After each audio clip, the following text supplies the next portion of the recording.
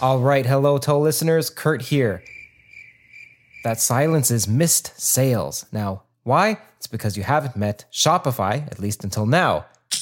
Now that's success, as sweet as a solved equation. Join me in trading that silence for success with Shopify. It's like some unified field theory of business. Whether you're a bedroom inventor or a global game changer, Shopify smooths your path. From a garage-based hobby to a bustling e-store, Shopify navigates all sales channels for you. With Shopify powering 10% of all US e-commerce and fueling your ventures in over 170 countries, your business has global potential. And their stellar support is as dependable as a law of physics. So don't wait. Launch your business with Shopify. Shopify has award-winning service and has the internet's best converting checkout. Sign up for a $1 per month trial period at shopify.com/theories. All lowercase, that's shopify.com/theories.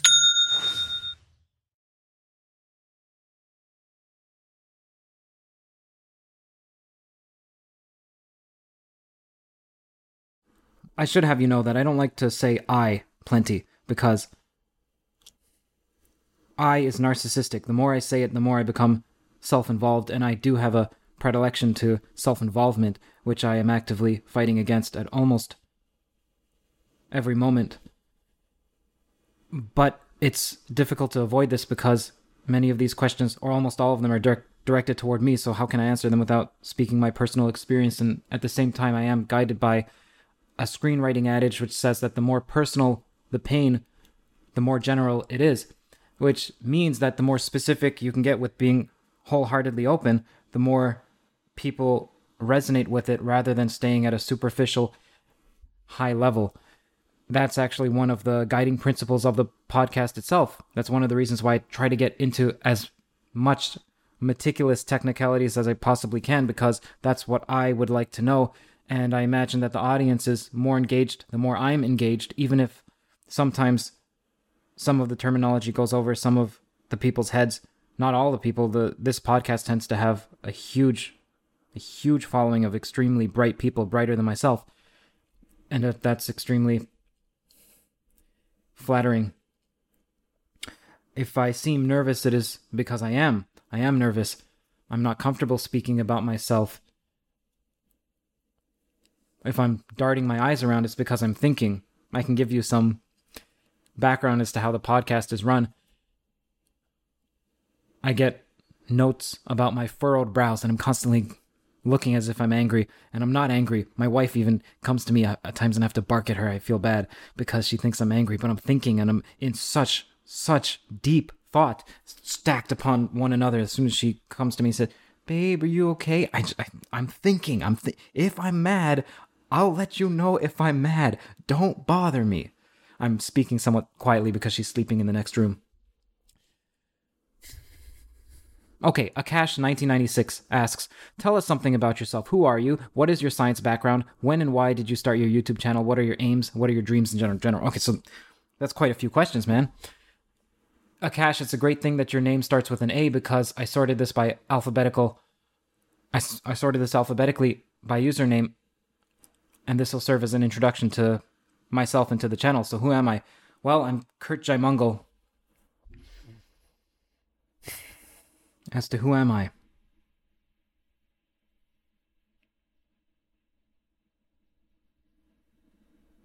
You know,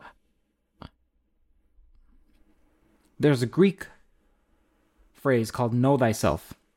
Its origins are Greek.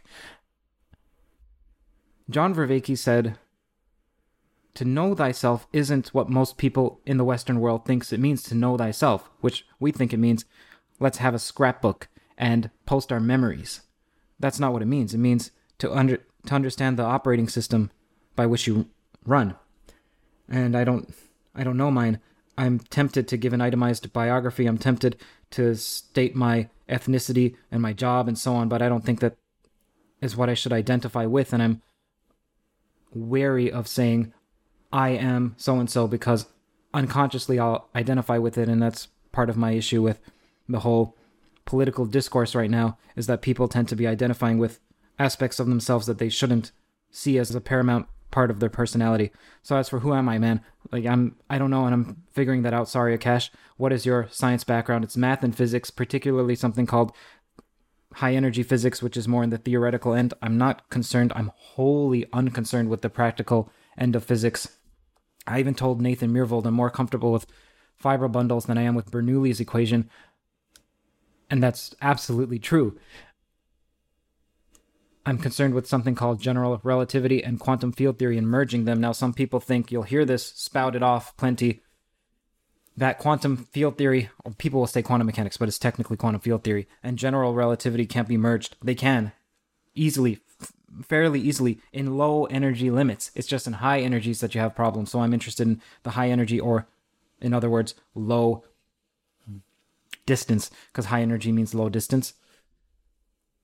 The high energy and low distance merging of general relativity and quantum mechanics. When and why did I start my YouTube channel? Well, when and why? When depends on what constitutes this YouTube channel. So, in many ways, it could be with the Gnome interview. So that's about 1.5 years ago. In many ways, my channel started with Brian Keating, which is about 10 months ago. Brian Keating was the first interview that I did that was non-political, that was just about math and physics, because at the time, I started this channel called Better Left Unsaid for a film, which is releasing tomorrow, by the way. This is promotion for it. I have a film that I directed called Better Left Unsaid, a documentary about when does the political left go too far, and it has nothing to do with me accepting the right, even though people see the absence of the right, the quote-unquote political right, in the tagline as me admitting that they're correct in some manner. That's not the case. In fact, if you watch the film, you'll see that I talk about the extreme right as well as the extreme left. This channel was interviews for that, and then I pivoted because I thought, well, now that the film is done, which the film has been done for almost 1 year, why not go back to my original interest of math and physics?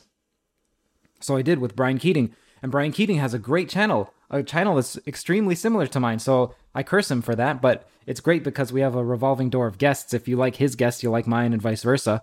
I'll leave his channel in the description. You should subscribe to it if you like this. You'll most likely like Brian Keating's, perhaps even more. So in some ways, the channel started 1.5 years ago with Gnome, or 10 months ago with Brian Keating, but in another way, the channel truly started 8 months ago or 9 months ago with Donald Hoffman. Once I interviewed Donald Hoffman, it was almost as if TOE, or Theories of Everything, became its own genre.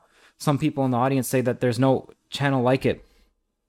And while that's flattering, I don't know how much of that is true. I hope it's true. That's pretty cool if it's true. I don't see myself as having a particularly different interview style other than going into some of the abstruse mechanics. But other than that, I don't see it as particularly inventive or particular. What are my aims and my dreams? Okay, aims and dreams.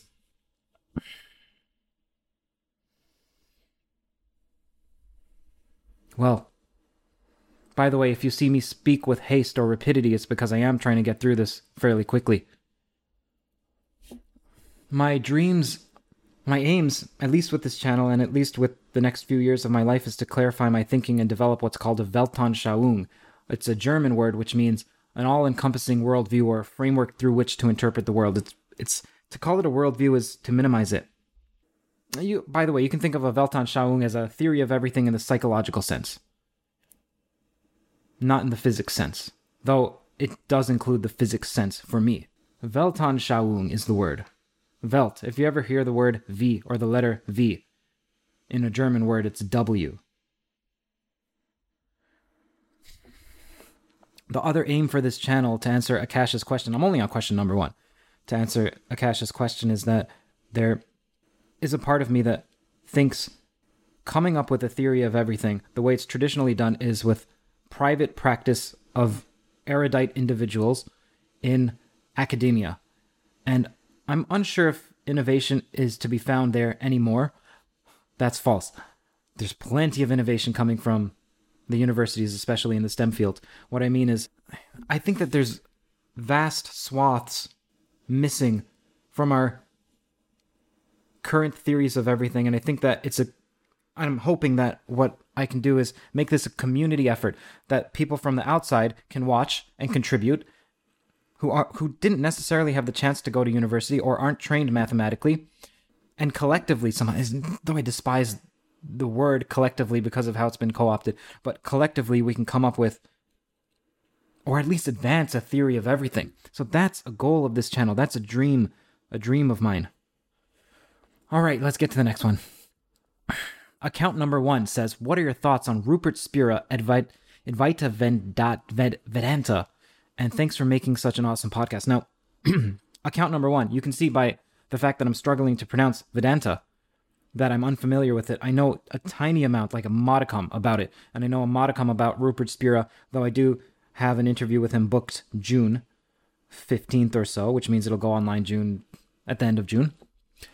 Oh, they also say thank you for making such an awesome podcast. I don't like to read the plaudits, but I'll do so because it's part of the question, and it's endearing. Thank you, account number 1. Account number 1 has another question. What or how do you think about abstract mathematical structures philosophically? Okay. I'm not quite sure I understand what you mean when you say, how do I think of them philosophically? I imagine what you mean is, am I a Platonist or non-Platonist? That's all I could think of, unless what you mean is, am I algebraic or am I analytical or geometrical or visual? I'd say I'm minorly visual and I'm majorly algebraic and majorly conceptual. So that means that I don't know how to describe the conceptual one because I haven't heard many people talk about it. It's more like I think in terms of concepts that are nebulous or nubulous, and then they relate. As for Platonism, I don't see how mathematical truths can be invented. I don't see it as being dependent on us, though Lee Smolin makes a case that they're time dependent. This means that I'm not sure. The answer is I'm not sure, and I'm tilted toward Platonism. You can think of it as I'm platonically dating Platonism. This comes from account number 2. Curt, have you considered getting Douglas Hofstadter on the show? The answer is every day. Alex Broman says, what's the role that I see psychedelics having in our society for the next 20 years? And then he says, good job with a peace sign. Medically, it seems to be efficacious. It seems to be more so than traditional medications and treatments. As for individuals, I hope it's a force for good. Well,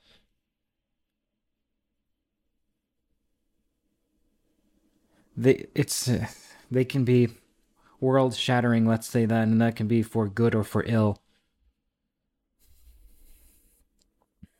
Alexander96 says, you seem to be a gamer. At least you've mentioned excitedly games when talking to other people. So what games do you like? What games have you played in the past? And any thoughts on the value of video games? Personally, I'm certain that Dark Souls, a pretty challenging game if you don't know it, has strongly conditioned me to enjoy more difficult challenges. Okay, so this person is extremely perceptive. Alexander, I love Dark Souls. I love Demon Souls. I love From Software games in general. I love Fallout. I love single-player, wide open, sprawling vistas and missions and RPGs. I love those. I love those to bits. I'm extremely looking forward to playing this game called Disco Elysium, or Elysium, I believe. Disco Elysium. Though I played it for about an hour. I don't get time to play video games, man. I'm just studying for this podcast almost all the time. I wish I had more time to play because I love playing video games. I dislike shooters. Although I do like some mindless games that I could listen to a podcast or do some research that just require auditory input while I play. But I don't like them in the sense that I enjoy playing those games. It's more like, okay, now I get to listen to this book that I have to read, or research this person, and at least I can play a video game, maybe get a trophy or two at the same time. Disco Elysium, there seems to be elements of one's psychological state speaking to oneself, and that's alarming to me. I won't rehash why. You can watch the Ian McGilchrist video to find out why. I just hope it doesn't induce something like psychosis. I don't know if I can handle that game. Metal Gear Solid, I love the series Metal Gear Solid. Metal Gear Solid 5, though, I was extremely disappointed. I think everyone was. The gameplay in it is great, but it's not what I was looking for in a Hideo Kojima game. I love indie games. Indie games that play with mechanics. Gameplay mechanics. inventively. I'm one of those rare people that find Metal Gear Solid 4 to be peerless. I actually think it's the best of all the Metal Gear Solids, even though it's lacking in terms of the intricacies of Metal Gear Solid 3. In terms of fan service, it was wonderful. If you're a fan of Metal Gear Solid from 1, 2, 3, I don't know how you can't love Metal Gear Solid 4. Rebecca says, why am I wasting my life with video games instead of experiencing the Earth? Well, that one can say, why are you telling stories instead of experiencing the Earth? In some way, the stories inform how you experience the Earth, and in some ways, a video game is a more interactive story. It depends on if you're using it to escape the Earth. And also, video games are a part of the Earth. Where am I from? Daniela wants to know I'm from Trinidad. I believe someone asks that later. I also have an idea for a video game, which at some point because I don't like these games that have speech checks and then sneaking options or kill options. Those are just 3, and then they think, well, look, I've spanned the gamut of all you can do with a video game. Look how wonderful in options my RPG is. I don't think that's all there is. I like more than that. I have an idea, but I may have to lay it to the side along with the multiplicity of other forlorn ideas of mine. Amidu Chimera says, what ism of consciousness do I lean most toward? And what are my thoughts on the bizarre phenomenon of alien abductions? Well, okay, as for the ism that I lean toward, I would say none yet. As for alien abductions, I don't know what to make of it. I don't think that everyone who claims that they've been abducted are asinine or lying. I also don't think the same about Bigfoot, and I would love to get Les Stroud on the podcast. I keep reaching out to his people, and they keep putting me off. They keep saying 6 months from now or 5 months from now. Hopefully at some point Les Stroud will come on the podcast. I would love to talk to him. That's Survivor Man, for those of you who are unacquainted. I do have an intimation as to why UFOs and Bigfoot and other phenomenon might exist, as well as an explanation for why they're mysterious, but it may be imbecilic, so I won't state it because it's not well formed. It's just that I don't know. I find it odd that Bigfoot hasn't been captured by any camera. Some people will claim it has been. Okay, Anna Lukomsky says, by the way, if I'm appearing tired, I am. For the past couple nights, I haven't gotten much sleep. Groggy, so I'm in the midst of that. Okay, let's see. Anna Lukomsky says, I would love to hear the story behind your podcast and how you became inspired to do a podcast on toes, on theories of everything, the practicalities of how you actually managed to get it going, especially the story behind how you got your first guest. I wonder if you knew how much that moment would change your world. Theories of everything, that is this channel, was an evolution. It started as Blue, that is Better Left Unsaid. I call it Blue, so if you ever hear me use the word Blue, I'm referring to Better Left Unsaid, which is a documentary I directed, which is releasing tomorrow. And again, quick promotion, if you want to buy it, please get it from betterleftunsaidfilm.com. Don't buy it from iTunes and so on, because betterleftunsaidfilm.com will have the director's version, which is the much longer, ponderous, philosophical, psychological version that contains elements the public won't necessarily like, but if you're a fan of this channel, you'll probably like. And that one, you get it for free on the betterleftunsaidfilm.com when you buy the regular version. You get a choice. Do you want to watch the regular or the director's cut, which is 2 hours long? So a half hour of extra material. As for the first guest, it depends on what qualifies this channel. The first guest in many ways was Noam, or in many ways it was Brian Keating, or in many ways it was Donald Hoffman. Now, the Hoffman interview was one that I had no idea would change me as much as it did. Not because of his theories per se, but because it seems like as soon as I released that podcast, it was as if Theories of Everything became its own genre. And that was exciting. Because it was me talking to someone the way that I would like to talk to them, instead of somewhat of a facade of an interviewer, journalist type person, which characterized the previous interviews, which I've now unlisted because I am embarrassed about them and they don't fit the theme of this channel. So Donald Hoffman and the reception to it indicated to me that I was on an interesting path and it spurred me on. Apostolos Prel says, do you have a Facebook page for your YouTube audience? Sorry, do you have a Facebook page for your YouTube channel? And I want to support you, Curt. So I don't have a Facebook page. Not for this channel, at least. And if you want to support, then please support on Patreon. Patreon genuinely helps. Each dollar helps, and you may not think so, but it helps because it's completely voluntary. It's someone voluntarily is giving me $1 or 10 or whatever it may be per month continually. Financially, it's a boon. I tell my wife each time I get an email from a patron, and I also personally email each patron, they think that it's a form letter because they're usually surprised that they get a personal communication, but I'm genuinely happy. My wife and I were delighted each time.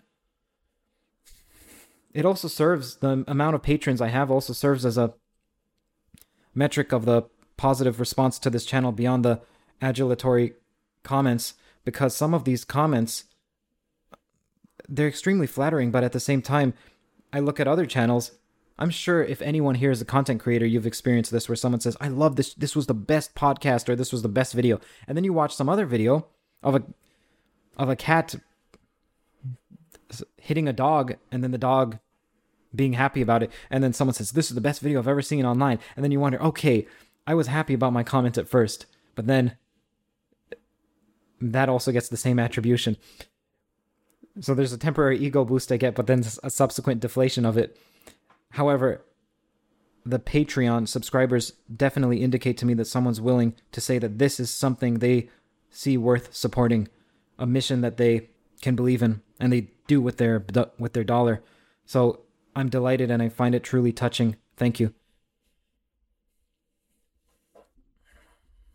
Aspen French says, I'm a fan of your content, Curt, but I'm also a feminist, and I try to listen to the opposition and so on. But this was on the Janice Fiamengo interview. But I was extremely frustrated by this discussion. Well, what I want to ask is, would you consider a voice from the other side? And the answer is absolutely. I am actively looking for people who are on the more radical left end, who espouse critical race theory and are Black Lives Matter supporters and so on. Whatever you think of as the typical left, extreme left leaning, whatever you want to call it, I'm not disparaging it. But those types of people I'm definitely looking for. In fact, for the documentary Better Left Unsaid, I reached out, at least initially, to way more people, professors on the left than I did on the right.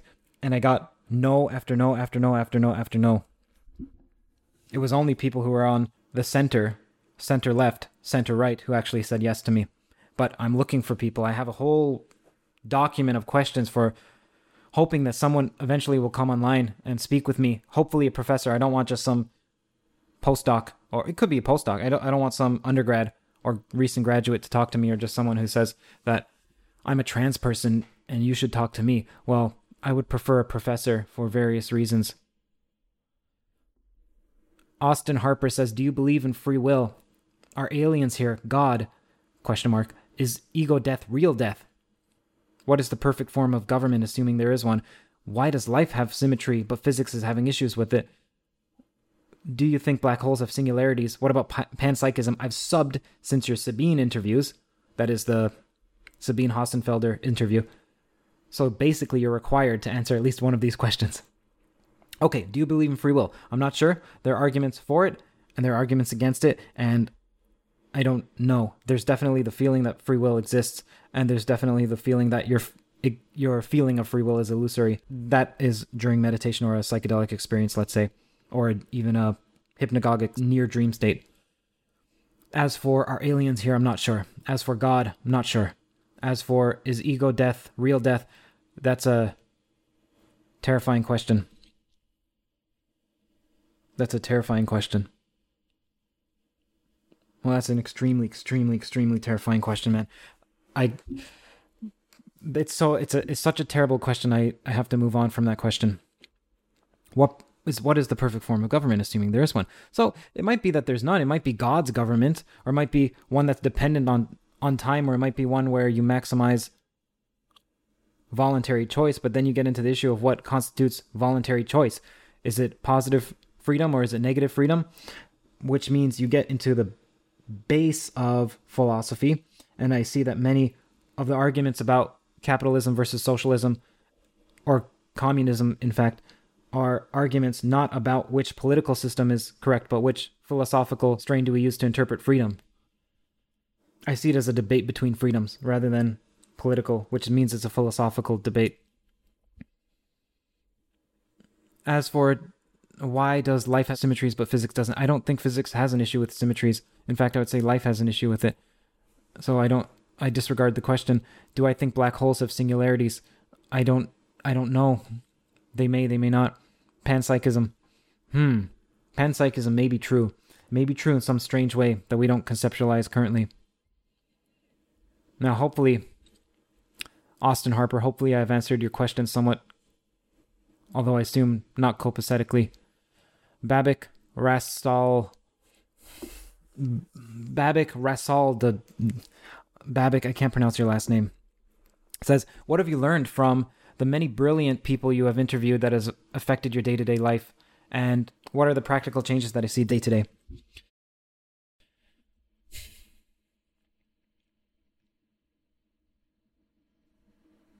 Each interview has influenced me. Though, to say specifically how would require me to dredge the influence from the depths, and often that requires sufficient reflection, which I haven't been able to do, at least not for this AMA. What's influenced me most? Okay, well, that one, at least recently, is Ian McGilchrist.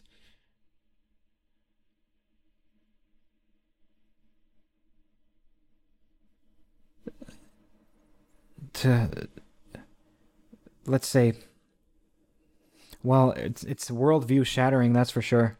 It has me second guessing almost all my thoughts and actions, more so than usual, which were already at Brobdingnagian proportions, to use a word that I like. Beers Adiju says, after interviewing all these brilliant people and educating yourself on so many topics, do you see the world clearly, more clearly, or are you lost? Now, I'd say, Beers, that I'm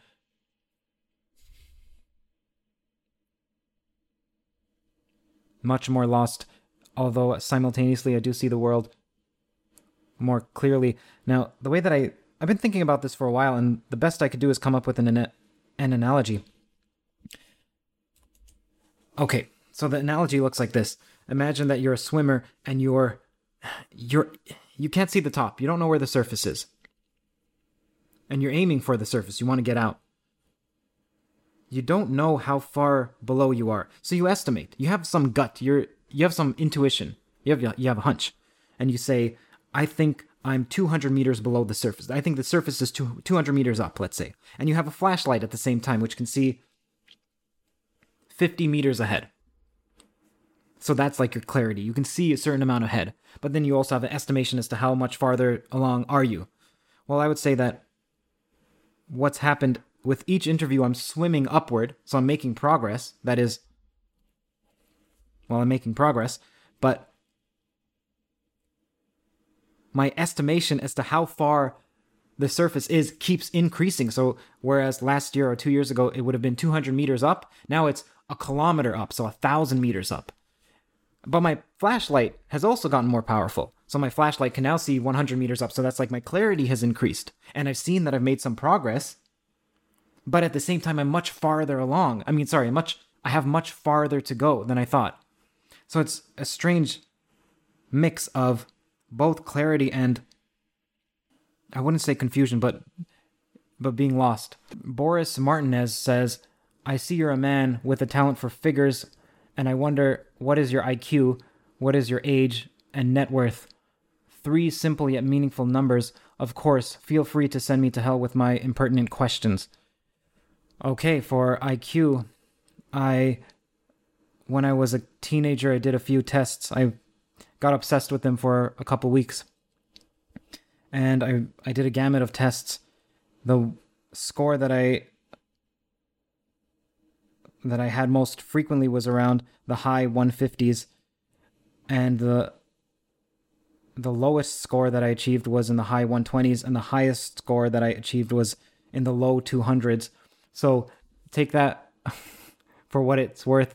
It could be anywhere from 120, high 120s to low 200. Likely it was around the high 150s, though it has drastically decreased because, well, turning to the next question, my age is 32, turning 33, and your IQ steadily decreases from 18 to 24 onward. And some of these IQ tests were the Ravens progressive matrices tests, so I do have some faith in them, but at the same time, they weren't official, though I was officially tested by an ADHD clinic because I was tested for ADHD and I apparently do have it. But first, the way that this clinic works is they have to make sure that they separate people from those who can't stay focused because they're simply slow-minded, let's say. In other words, having a low IQ, or those who have a functioning IQ and can't focus. And they need to make sure you're in that group before they diagnose you with ADHD. So they did a battery of cognitive tests for me, and I remember that I either scored perfect or I scored one away from perfect. There were some verbal tests, that is, what is the definition of so-and-so word? There were some mathematical tests. Now that should be a breeze for me because hopefully I'm trained mathematically. I mean, I should be if I got a degree in it. And there was some physical manipulation puzzles, I remember. And I think that one I either scored correctly at the last second, like there was a timer, or I just missed it by 1 second. I don't recall which one, but either way.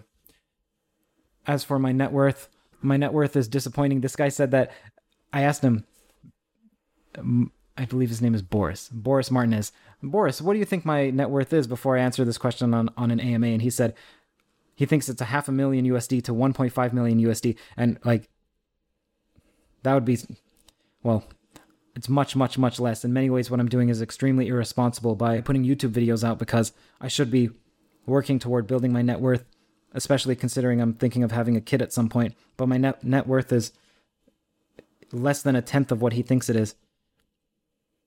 So there. Hear that sound?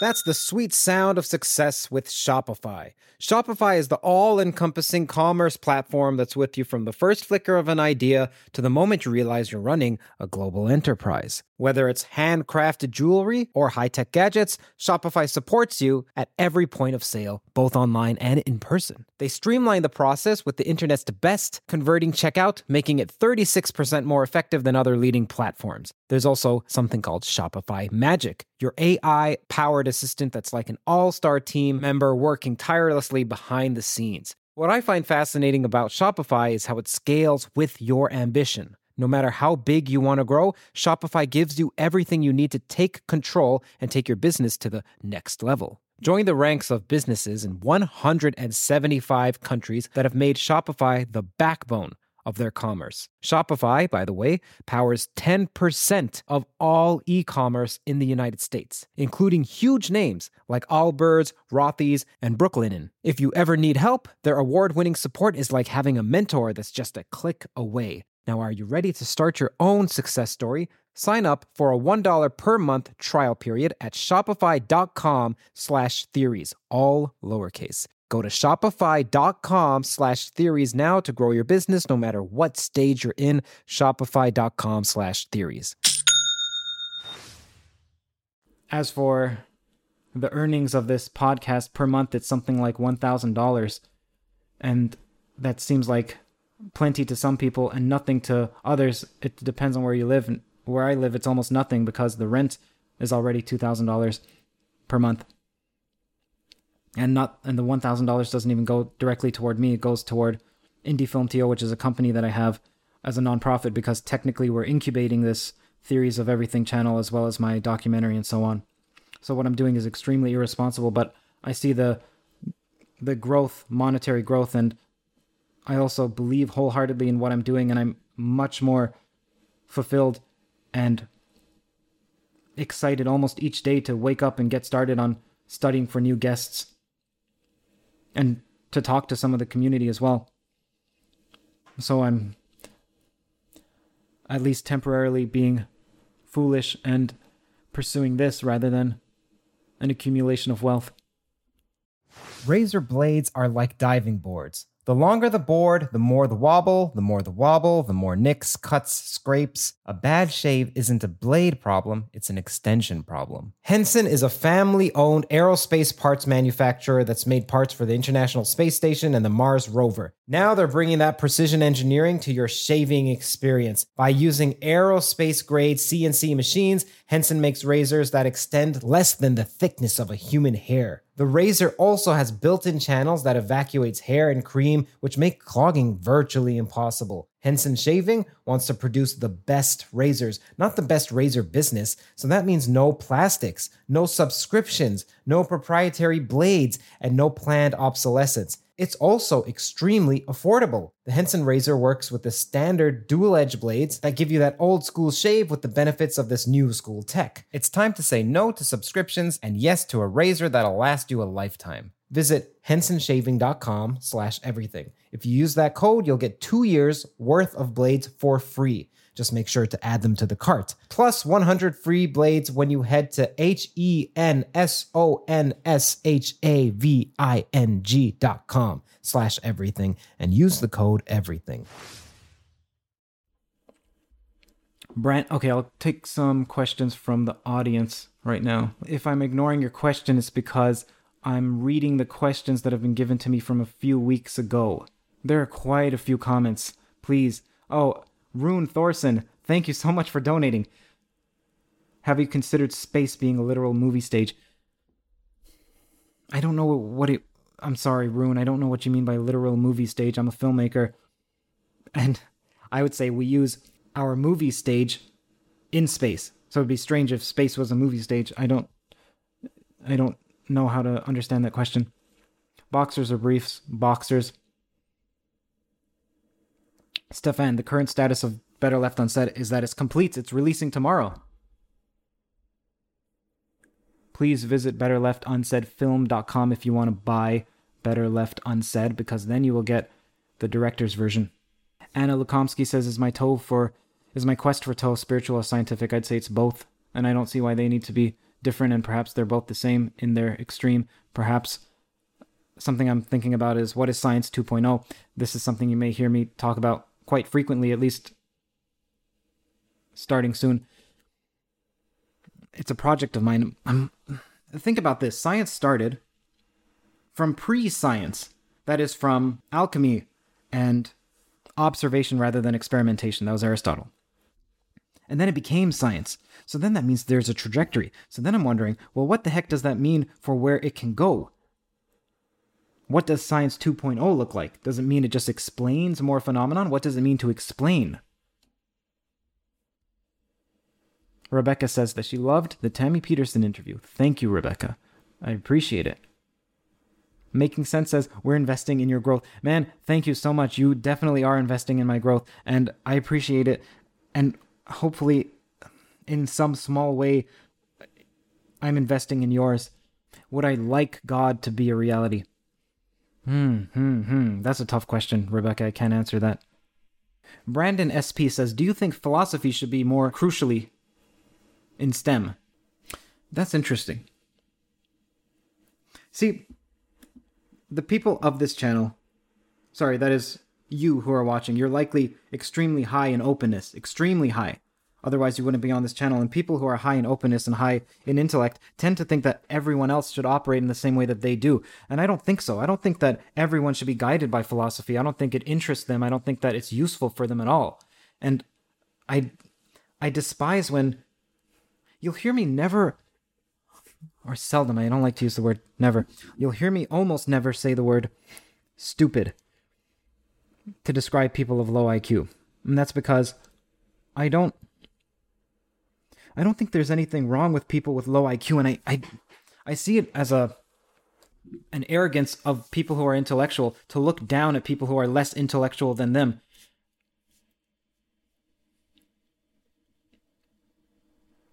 At the same time, they need them to run their companies, so they despise them, yet they need them, which means you don't like the people that you cooperate with, which means you don't like humanity in some respect. Also, IQ is heavily hereditary. That means that calling someone stupid, which to me is an ethically thick word, which means that it comes with a description and a connotation. So the description is you have a low IQ, but the connotation is that you're inferior because of it. It's almost like the N-word. There's the description, you're a black person, but then there's the connotation, it's that you're inferior and I'm insulting you. The word stupid is like that. And I don't like the word stupid. I wish that intellectuals wouldn't use that word, because it firstly makes people with low IQ feel horrible about themselves, and they can't necessarily help it because, like I mentioned, the research indicates that IQ is extremely inveterate. It's like your ethnicity. It's something you can't change, though you can harm it. You can reduce it. And so it's like being racist to me. If someone says you're stupid, that's like, it's the same. It should be considered to be the same as being racist. Anyway, Brandon, to answer your question about do I think philosophy should feature more crucially in STEM education, I don't think so necessarily, because I don't think it's for everyone, though I need to think more about that question. Brandon SP, you also have another question. What is your intuition as to the weirdness of a theory of everything that would have to be there for it to be the real deal? Any ideas as to its form compared to current conceptions of physics? I think at a minimum it should unify general relativity and quantum field theory. I think at a minimum it should do that. I think that there may be more forces than just the four that we know. I think space-time isn't as simple as, or may not be as simple as, a pseudo-Riemannian four-manifold. I think it may be more strange than just that. I think consciousness may have some integral part to play. And I'm not saying this in any hokey or quote-unquote woo-woo manner, because Nima Arkani Hamed and even Ed Witten have espoused similar sentiments, though I can't find the exact quotation. I've looked for the Ed Witten one. Nima did say that he thinks consciousness may have something to do with the collapse of the wave function, and the reason he gives is, it's a great one. He says Penrose thinks so, and Penrose isn't an idiot, and I don't, and so, well, that's basically the argument. Nima's one of the brightest physicists in the world, by the way. I also think that an understanding as to the origins of the universe is necessary for a theory of everything. So those are 5 elements. That is, unifying quantum field theory with general relativity. I think that there may be more forces. This is not necessary. I'm surmising. And then space-time is more intricate than a simple pseudo-Riemannian four-manifold. That consciousness may have a paramount role, and that I believe it has to do with the origins of the universe. Bubble Puppy says, have you tried to get Bob Lazar on? So yes, I've tried to get Bob Lazar on. I don't want to use Jeremy Corbell as a contact because it's off-putting to use some of your interviewees to get other interviewees, but I have no idea of how to contact Bob, and I think that Bob Lazar is uninterested in speaking, which is why I would love to just talk to him about physics. Philip, thank you so much. I appreciate it. Philip Strenstrom asked a question, and I believe it'll come up. Yeah, okay, so Graham Josh says, or Josh, please, excuse me if I'm mispronouncing your name. Graham Jose says, Curt, what do you plan on doing with the knowledge you're collecting? Is there a synthesis coming? Well, see, there are different kinds of mathematicians. There are the kinds of and I'm not a mathematician, but let me go down this route. There are some mathematicians who are great at the details, and there's some mathematicians who are great at overviews. Now, I would say I'm more S-plastic in the sense that I'm much more interested in unifying disparate fields and principles, and I seem to have a knack for that. This is one of the reasons why I'm interviewing as many variegated intellectuals as I possibly can, then I'll assemble. So yes, there is a synthesis coming. It's not coming only from me, but hopefully from you all as well. We have a Discord and people talk there, and I do read it. I don't get the chance to read them all the time, but oh yes, at some point, here's what I would like to do. This is an announcement.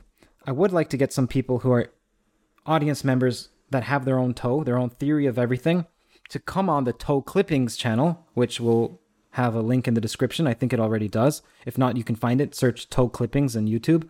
It's a channel of the clips from this channel. And I want them to live stream because I don't have the time always to go through. It takes me quite some time to go through someone's corpus of work.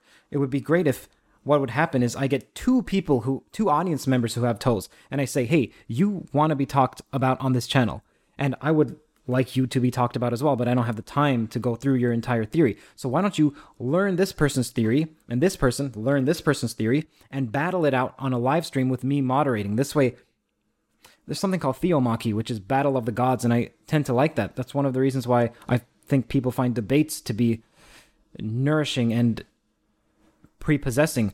It's because you're seeing people who are giants fight to the best of their ability. And then you learn often much more than if they were to simply present their work in a lecture. Daniel says, how have your views on Marxism evolved since starting this channel? Well, again, for those who are watching, not to turn this into a complete promotion for Better Left Unsaid, but I have a documentary called Better Left Unsaid, which is about when does the left go too far, the political left. And the reason is that it's extremely easy to identify when the right goes too far, because one might co-locate them with racists and bigots and so on, and they seem to overtly state that. Whereas on the left, it's more philosophical, which you can read as that being my domain. I like philosophy. Now that that's out of the way, the person wants to know, how have my views on Marxism evolved? My views have changed to become more perplexed by anyone who is staunched in thinking that Marxism is correct, or if they think socialism is correct or socialism is de facto wrong. It's just extremely difficult to these concepts, Firstly, there's no consensus as to what Marxism is. There's no consensus as to what socialism is. There's no consensus as to what capitalism is, though there seems to be a little bit more of a consensus there. And so when someone says capitalism is absolutely correct, or socialism is absolutely correct, it tells me more about their predilection to adherence of a particular handed down doctrine than it does tell me about the doctrine itself. And so I'd say that's how my views have changed. Dhruv Gupta says, he wants to know, or she wants to know, your introduction with films and your interest in watching them now. Now, I watch virtually any movie now. I used to be a film snob. As for my introduction to films, I started off just like anyone else, just watching films. Never had a extreme attraction to them. Still don't. I just watch them with my wife, almost as pastime to enjoy with her. I don't crave watching films. I actually enjoy creating more than I do watching, and I always have. Elijah says, hey Curt, Revulit here. I'm fascinated by people's upbringing and was curious if you could give us a rundown as to what it was like growing up. What were your parents like? What were some of the most significant moments of your life? What was it like growing up? Well, I grew up in a somewhat tough neighborhood of Toronto. Keep in mind, tough neighborhood of Toronto. That's in Canada. That means a pleasant neighborhood in the States, let's say. So I grew up in a relatively tough neighborhood in Toronto called Jane and Finch. As for my parents are hardworking people. Hardworking people. They worked like mad. They came from almost nothing. My dad and his brothers slept on dirt in Trinidad. There were nights where they slept on dirt. There were nights or times where they ate dirt. They also ate the dirt. They slept on the dirt. They ate the dirt at times, which I think means that they were lacking in a certain vitamin, might be B12. Came from that to coming to Toronto, bringing their family, having kids. And now I have this sumptuous splendor of prosperity around me, where I have a condo and I can speak into a microphone and relay that to hundreds, or at least almost 100 people who are watching. And I have nice clothing, and I have... It's just wonderful. I'm not a tenth of my parents in terms of diligence.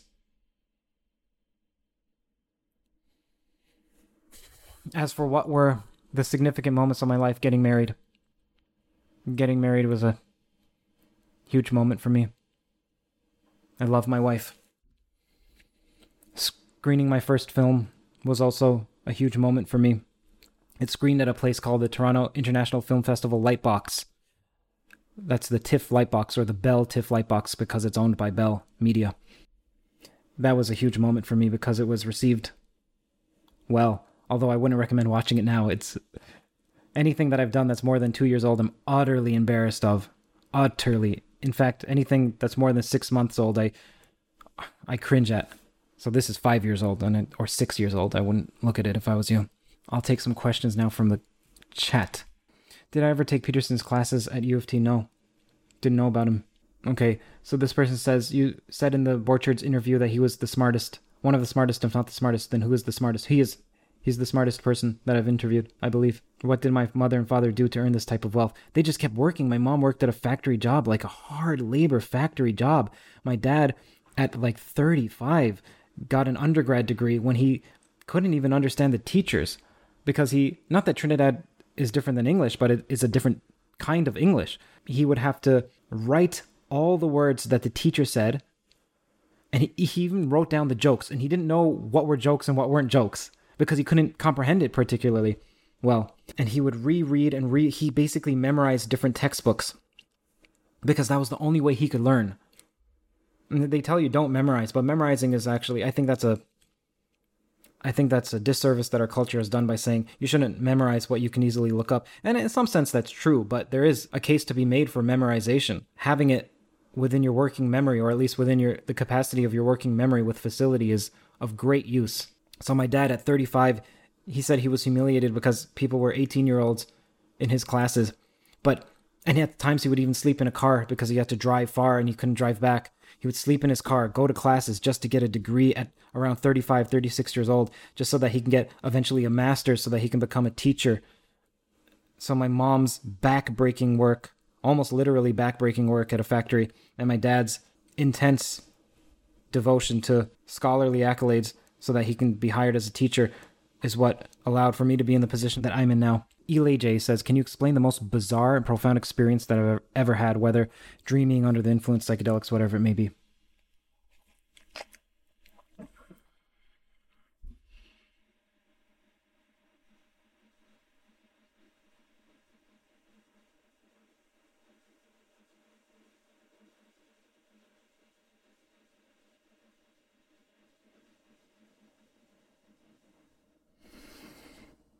No. I'm sorry, Eli J, I cannot explain it. Philip O says, do you think there could be another coherent answer to the question of why is there something rather than nothing? I think there could be. I don't see why there can't be. I just don't know what it would look like, and I don't have a clue as to what it is. Philip S says, I have a question for you that's waited on me for some time. This is a problem, a feeling of inadequacy and uselessness. When I think of someone better than me, I get the feeling that I'm less than that person. There's something humiliating about the fact that there's someone who's better than me and stands up higher in the hierarchy, and as if they have power over me. Are all humans equally worth? I think you mean to say, are all humans of equal worth? Isn't it obvious that humans have different degrees of power? He references Spinoza. The thought of this makes me feel inadequate and worthless, especially compared to some people like, for example, Noam Chomsky, he says. Okay.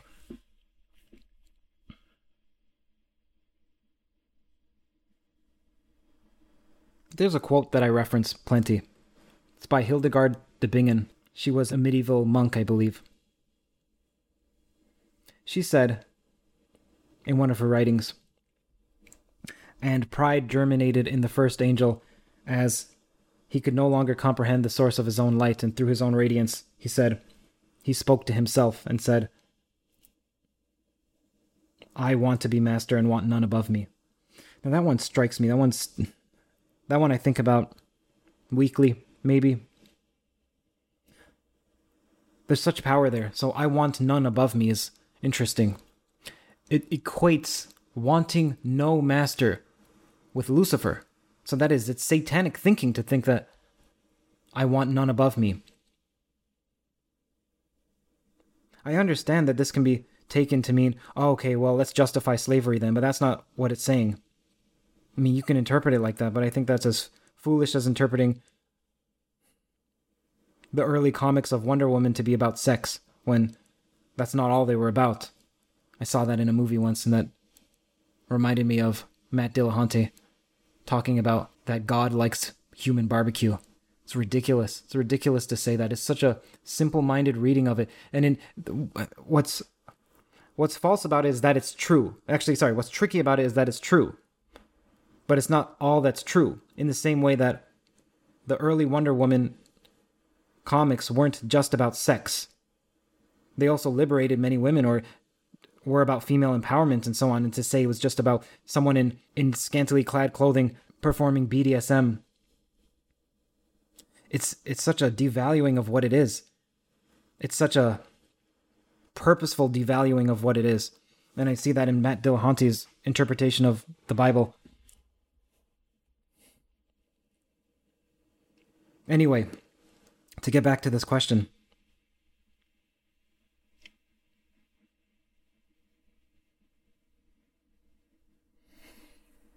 I think that to believe that any human is above you, or even below you, is a sin. I think that to compare yourself to anyone in terms of worth is a sin. I think that for you to think of yourself as more moral than someone else is a sin.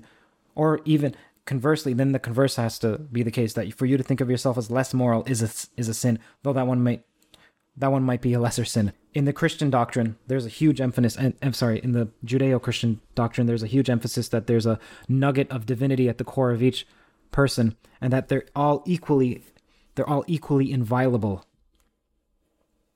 Which means that you are of no less worth than Jeff Bezos. Now, see, this is what materialism does. Materialism is the philosophy as well as being materialistic, but let's talk about the philosophy.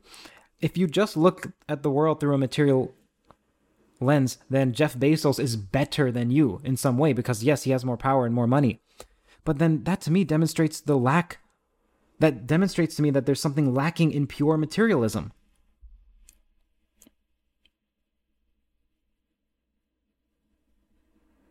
See, in Christianity, there's the cross. And I always wonder if it symbolizes quite a few.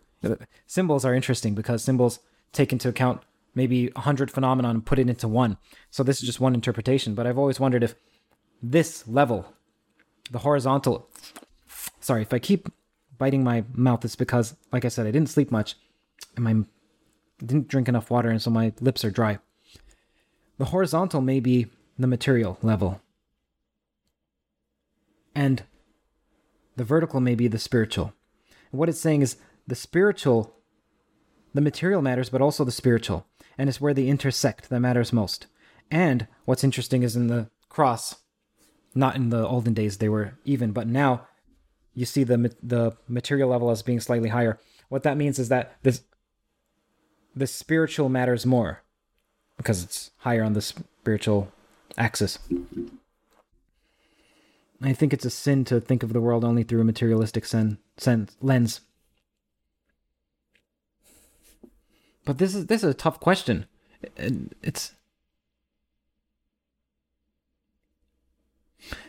in some sense, all that matters is that you're swimming. You're swimming upward. To go back to my analogy of the diver, I think all that matters is that you're swimming upward and you're trying to swim upwards and make sure that each day you can see yourself as farther along than you were before. And that's easy, absolutely easy for anyone, for me to say, especially because, like I mentioned, I'm so lucky with what I have.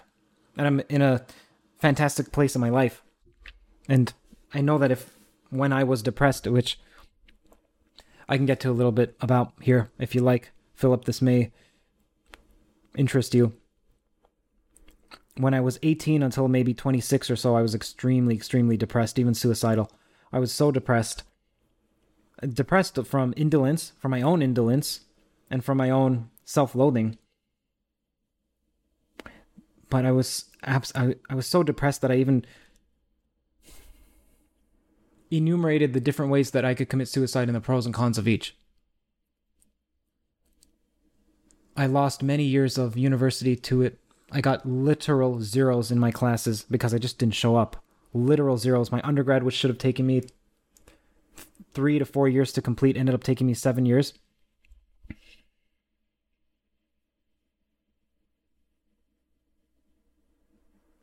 It wasn't until, there are many factors that got me out of it, but one of them was akin to self-development. not thinking of,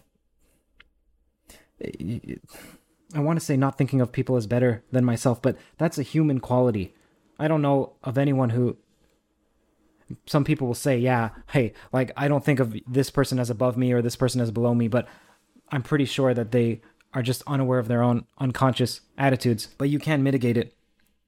I think our society has done a huge disservice with its emphasis on dating people over and over, and I think that there's a profoundness to finding one person and devoting yourself to that person, loyalty and love, and saying, I'm never leaving you, I'm never leaving you, no matter what, I'm choosing you, no matter what other temptations there are, I choose you. And then that person has to do the same to you. And that's, in our culture, that's called marriage. And there's something to that, because life is such a harsh game. It's such a harsh game. And if you can say, man, it doesn't matter, the world can be against me, the whole world can be against me, but if you're with me, then it's okay. As long as you're with me and I'm with you, it's okay. You also have to be close to God. Now, God can be whatever you conceptualize it to be, the universe or so on. I mean, it then becomes so diluted that it becomes meaningless. But what happens if you lose your partner, right? Then you've lost your only hope. So that means you have to have something outside your partner. And that's why it's important that... Hear that sound?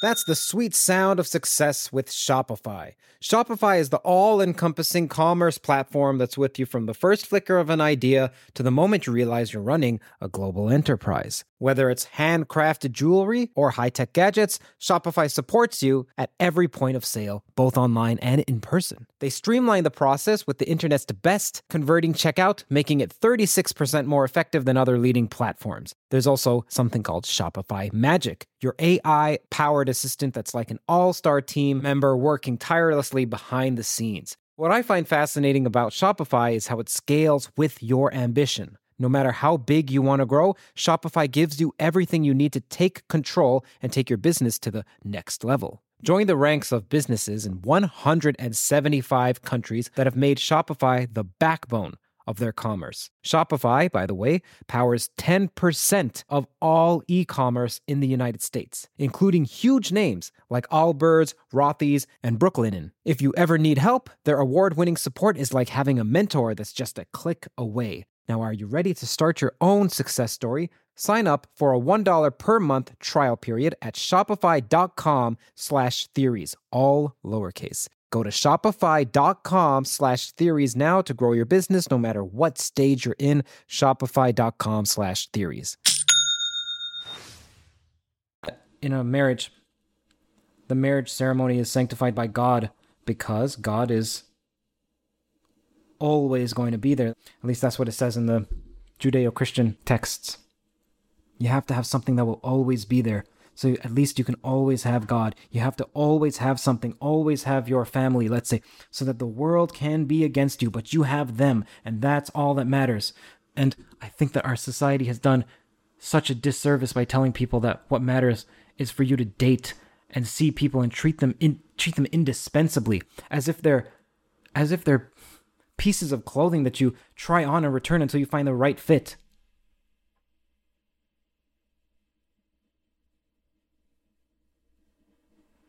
I think that's and I'm saying this because there were years where I philandered and was a Lothario, let's say, indiscriminately seducing women, and I regret that. And it's not fun for you to look at and I know this from talking to people, no matter what, whenever you're in a committed relationship with whoever it is, you're hurt. As much as you don't want to say it, you're hurt by their past. And they're hurt by yours. It's not good. It's not fun. So I'd say stick to your... That's a tough question, Philip. Stick to your conscience. Don't violate your conscience. Never violate your conscience. Stick by someone. Never violate them. Never violate them. And that's all that matters. And swim up. Always swim up, no matter what. Jim Carrey said that he wishes everyone had 15 minutes of fame because they would see how futile it is now. That may be easy for him to say because he already has it. But wouldn't it be a shame? Wouldn't it be a shame if you were led by something false simply because you told yourself it was true? So have a goal, keep moving up. The world can be against you as long as you have your loved ones. And conversely, look, you can have the world but not have your loved ones, and it's a horrible life. It's a meaningless one, so that's not where the meaning is. And move toward where the meaning is. Finn says, appreciate your videos. What is, in your opinion, the most suited sentence to describe consciousness? I don't know how to describe consciousness without automatically assuming it. So there's one, which is consciousness is awareness. Consciousness is what it's like to be. But then what is to be? Well, who knows? Dastel Main wants to know, do you think string theory is wrong? I think string theory may actually be correct in a strange manner. For example, I was talking with a professor or a former professor of mathematics about Eric Weinstein's geometric unity, as well as the monster group, which seems like it has nothing to do with geometric unity. But there is a way to unify geometric unity, string theory, as well as Lissi's E8 via the monster group and strings, more technically branes. So I don't know. I'm not one of those people like Sabine Hassenfelder who make their abhorrence of string theory known and develop a following because of it. I don't know if string theory is correct. I used to be somewhat of an arrogant little teenager who barely understood string theory at the time and would say, yeah, string theory is foolish, but I'm not like that anymore. Okay, Frederick Guigui wants to know. He just says AMA with Robert Sapolsky, so I'm working on it, Frederick. Game Changer says, should one go against his belief in order to not risk his own financial security, well-being? And when does persuasion become manipulation if the intent is never selfish or bad? Please watch your health and make sure you get enough sleep and do not stress even if the quality suffers. The fastest tortoise wins, sending you lots of love.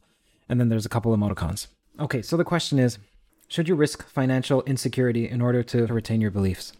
Well, I would say never violate your conscience. Never, never, never. Always do what you believe is right. Never lie. Never, never, never lie, especially in the small cases. Especially in the small cases because they're the easiest to lie about. There's a time that when I was doing videography, there was a client who said, and I'm making up some numbers, but let's say he said, we agreed upon $5,200 for a video. So he said, and this was over the phone. And he's like, or video call, whatever, $5,200. I said, okay. A day later, he said, hey, Curt, what was that number that you quoted me again, or that we agreed upon? Now, there's one option, that he was lying and testing me. But I didn't get that feeling, and let's assume it's not. I remember debating for almost an entire day. Should I tell him $5,400? Because he doesn't remember, and he's a multi-millionaire. Then I thought about it, and I thought, don't violate your conscience for $200, Curt. Don't corrupt your soul for $200.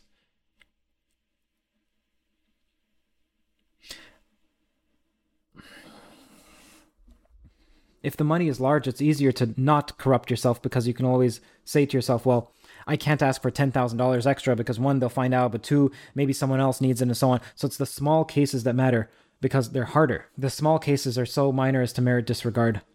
But you can't disregard the blemishes on your soul, and they often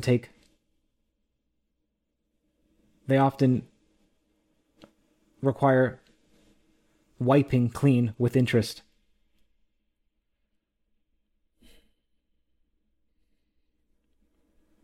Keep in mind, Jesus didn't have financial security, by the way. Jesus didn't have FU money, and he still lived right. Same with Moses. In fact, Moses, I believe, gave up FU money. It's a bit ridiculous when I hear people say that what you need is FU money. No, what you need is principles. And you need to stick by them. So it's easy to be courageous when you have tenure. In fact, that's not courage. It's courageous to stand up for what you believe in despite not having the security behind you. In fact, just so you know, I left the field of marketing. I used to be a marketer. I left the field of marketing specifically because of this.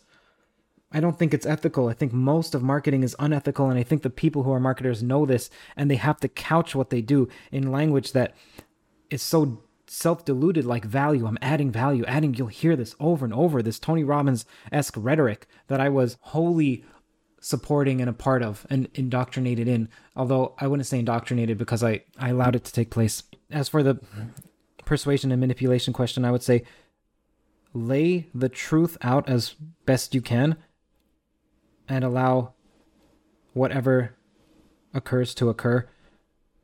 Don't try to persuade anyone of anything. See, this is extremely difficult because there are some people who come to me for advice, personal people, and they're so personal that I actually have a stake in which way it goes. And I want to... I used to do so much influencing that I feel like I know the set of words that I could say such that they would then choose one outcome over the other. But then I have to tell myself that I don't know what's best, and I have to just say what I think is true and listen to them and let them come to their own conclusions. So that's another reason why when I'm being interviewed for the documentary, people ask, what am I advocating for? I'm not advocating for anything because I'm not trying to convince anyone of anything. I don't think that's a great way to operate. I think you should just say what you think and then let people incorporate that, and then they contribute some, and then you take some of that. I think that this whole... to advocate implies that you already know the answer and that you know what's better for the other person as well. That's why I would say that there's a fine line between persuasion and manipulation, and I would advise against it. Don't breach a contract with yourself or with God or with the universe. Don't violate yourself. Okay, and as for my health and my sleep, well, that's tricky because some of this takes quite a bit of work, and I often have to sacrifice if I want to release with quality frequently and grow this channel. It requires some amount of longanimity, which saps me of my... well, which saps me slowly. But at some point soon, I would like to go on a full week vacation. I would love that. That would be great. My wife would also love that. Would I consider doing an interview with Stephen Wolfram Frederick? Yes, I'm working on it. Stephen's entire theory may take 2 months of work.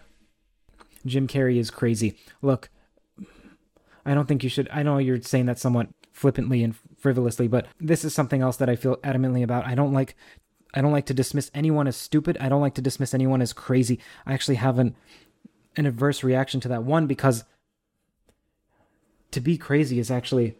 it's not pleasant. And I also have an intimation that some of what we think of as crazy people may be onto something that's truthful, that's so outside our worldview that we consider them to be crazy. I don't like this dismissal of people by labeling them as crazy. This could be interesting, you said. Paul Vanderklay talked about FU money and Jesus. Yeah, well, I did talk to Paul Vanderklay. It's on this channel. Okay, getting back. Game Changer says, what drives you to find a toe, and how much do you entertain that a toe can be found in this universe? Because if this universe came from another one where there was a singularity, then how can we find a toe? Well, okay, what drives me to find a toe is the same reason that drives people to understand God or to understand their place in the universe or their purpose or where they're going or their origins. And I also happen to like puzzles, and I can't conceive of a greater puzzle than this. I mean, the Riemann hypothesis is interesting. When I was 16, I thought that that's what I would go into university solving. Geoffrey Ghaffari says, if I were to suggest, maybe make the transition between each question a bit smoother so that the guest can connect one answer from another. This is not a question. It's almost a critique. But it's one that I hear brought up quite frequently. So I thought I'd address it. See, this is almost a question about my interview style to the degree that I have one. I always am surprised when people say that they like my interview style, or that no one is at least that abrupt to say, I hate your interview style, so I mainly get compliments, but I'm sure they do, and they just don't leave comments because they're actually nice people and don't want to be rude. But either way, I'm always surprised. I'm like, I don't have a style. I don't see myself as having a particular style. Once I was talking to Desh, who's the producer of Better Left Unsaid. One last promo for Better Left Unsaid. It's a film that's releasing tomorrow. I directed it, wrote it, star in it. It's about when does the extreme left go, what constitutes the extreme left, politically speaking, and you can see it at betterleftunsaidfilm.com. Please buy it from there. Number one, the money goes more toward the filmmakers than if you were to get it from iTunes because they take a cut. And number two, you get the director's version. If you're a fan of this channel, you'll probably like the director's version much more. Okay, so I was talking to Desh about one of my older videos. It wasn't doing too well. I mean, it had like a 90% like ratio, but that's actually low. It should be around 98% if you have a decent following and so on. And I asked him, I was saying, like, yeah, I'm getting criticized. And he said, Curt, it's because you're mixing up different interview styles. The audience doesn't know which frame to interpret. It's not the content itself. It's just that they don't know how to interpret what you're doing. So there's three styles. This is what Desh was telling me. He said, there's the Joe Rogan conversational style of interview. There's the documentary style. And that documentary style is probably the one that I had going into that interview because it was for the documentary. And that one is where you actually know the format of your documentary and you're not trying to get them to say a particular phrase, but you're trying to get them to say phrases in a particular manner so that they're easily editable and easily placeable in the lacuna inside the editing. And then, so there's the Joe Rogan interview, the documentary interview, and then there's the journalist type interview. And he said, Curt, you're mixing up all three and people are getting confused. And then I said to him, there's a fourth that you're not considering, and that is office hours.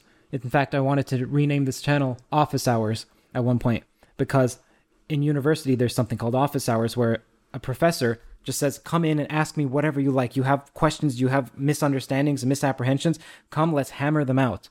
That's what Theories of Everything is. It's office hours. I get this professor or this luminary in for an hour to 3 hours often. I have questions. I don't understand particular aspects of their theories. So what I'm doing is I'm asking them almost selfishly what I don't understand. And then the audience is there. I'm almost indifferent to the audience.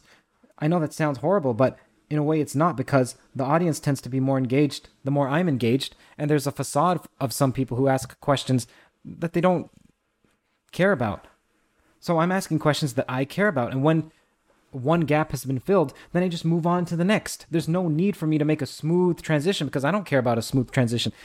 I understand that the audience can often feel disoriented, but I'm also aware that I have a fixed amount of time with the person, and this is primarily to explicate toes. This is about explicating toes, theories of everything. I want to make sure that this channel gives some time to each potential theory of everything. When you talk to people who say that they study theories of everything, they actually don't. And the reason why I say that is that there are maybe 30 to 50 academic toes, and then there are about 100 to 200 non-academic toes. And when I interview virtually every single person and I ask them, so what do you think about this theory of everything, or this one, or this one? Some of them they'll know about, and some of them they won't have an opinion about because they've never investigated it. Which, to me, how can you claim that you have the correct theory of everything if you haven't conversed with the community and understood what the options are, or the alternatives?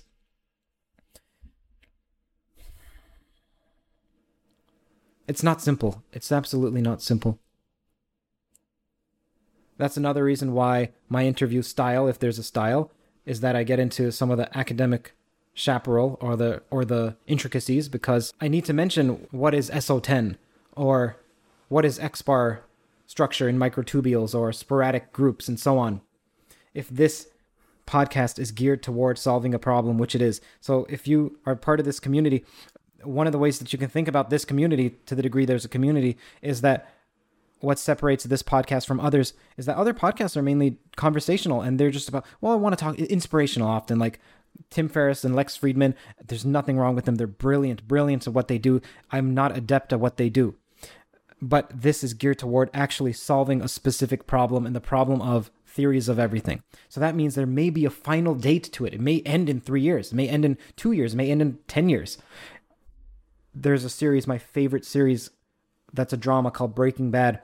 One of the reasons it was so great, absolutely great, was that they didn't have it run past its prime. They had an end in mind from day one. It was, how do I get from here? That is, I forget what Vince Gilligan called Walter White, whatever, some nerdy teacher calling Mr. Magoo, to Scarface. That was the journey. So ours is unknown to knowing or advancing a theory of everything. That's the goal. Let's read some of the comments now. Are you planning on getting your PhD in physics? No. No. No, many reasons for no. Sorry. Okay, here's one reason. If you could get a PhD in physics, you have to solve a particular problem, and it has to be a solvable problem. This seems like an intractable one. You would not get approved if you said, what I want to do is survey the theories of everything and make and advance a potential new theory of everything. That would not get any funding, and that's the way it works, as well as you have other departmental meetings. I was talking to Jonathan Garrard of Stephen Wolfram. Jonathan Garrard is a bright fellow. And he was saying, I was telling him, we were just talking about what we do for our days. And he was saying, well, I had to do so-and-so work, and then I got to do some research, and he asked me what I do, and I said, pretty much I research all day. And he said that's the dream life for an academic. Research all day, whatever you want. So luckily, I'm so lucky that I get to do that. Do I plan to study physics in the future? I am studying physics. Okay, thank you for calling me a hot man and a handsome man. That's flattering. I appreciate that.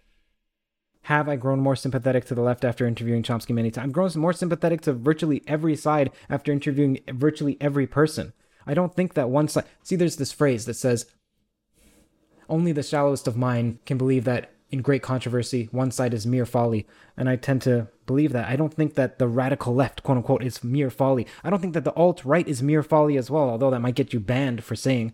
I don't think that the pro-socialists or the pro-capitalists are mere folly. I think that many of them are misguided. I think that many of them are deluded. I think that many of them are selfish. I think that many of them are lazy thinkers, let's say. But who among us are not? Scythe B, I'm trying to decipher your question. I always have a difficult time, so please rewrite that if you don't mind, because I have to read quickly, as I want to get through this fairly fast. I'm only halfway done, and it's been an hour and a half.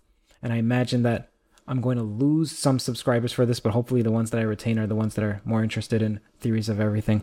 Okay, GLXL says, why haven't you interviewed Jason Reza Giorgiani yet? Do it. Then he puts some emoticons.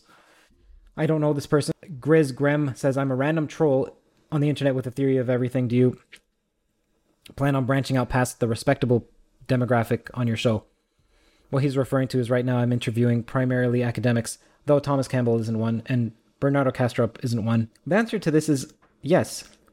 I actually encourage people to send me PDFs, and if you don't know where to send me email, you can send me it at TOE, that is TOE, at indiefilmto.com. That email address is also in the About page of this channel, I believe. Send me it there. What I would like to do is get 2 people, because it takes me quite some time to go through an entire TOE. I want to get 2 people, non-academic TOEs, let's say, and get them to agree that I'm going to critique this person, and this person's going to critique me. And Curt, you can moderate it, and we're going to live stream that on the TOE Clippings channel. The reason is that I don't want to dilute the density of material on this channel. And at the same time, I do want to give an audience to the people who are more on the less rigorous side. Griswold Grimm also says, if your data department reported all your interviews and all the backups were lost, which one would you hope wasn't lost? Well, I don't know why, if they reported it, it was lost, but let's just say it was lost in a fire. The one that I would choose to be kept would be Bernardo Kastrup's. Any thoughts on Chris Langen's TOE? I'm interviewing him in late spring, I believe, or mid-spring. So, watch out for that. What are your thoughts on Wittgenstein's ladder? The idea of propositions that refute themselves. Yeah, that was an interesting one. He said that all of this was pretty much for you to get up the ladder and then kick it away. When I believe it was in his Tractatus. See, Wittgenstein's a super interesting individual because he's heralded by the new atheist rationalists as being on their side, but he adamantly was not. He actually, I think Norman Malcolm said, the religiosity that characterized Wittgenstein's later life surpassed even those who consider themselves to be religious.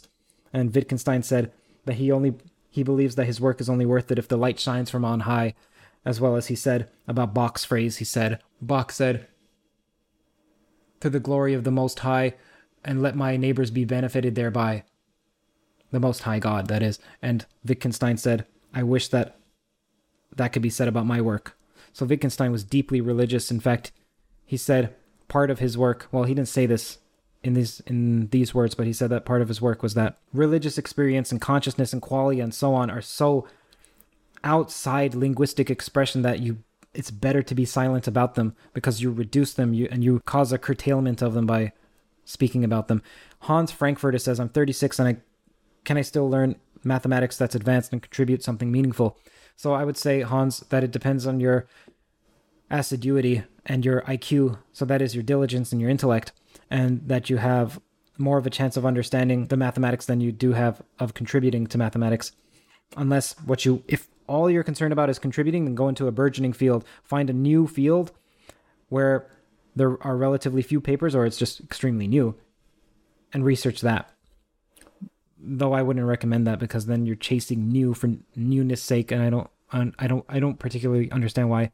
Ivan Goran says, "Are you familiar with general semantics of Alfred Korzybski?" No, I'm not. I'm familiar with some of Chomsky's work, and to the degree that it's a subset of Chomsky's work or a superset, I don't know.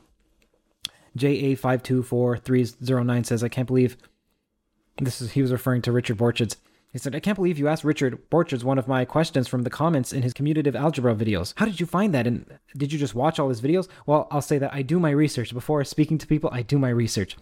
Second, I learn and relearn mathematics almost on a daily basis, so I watch many lectures online.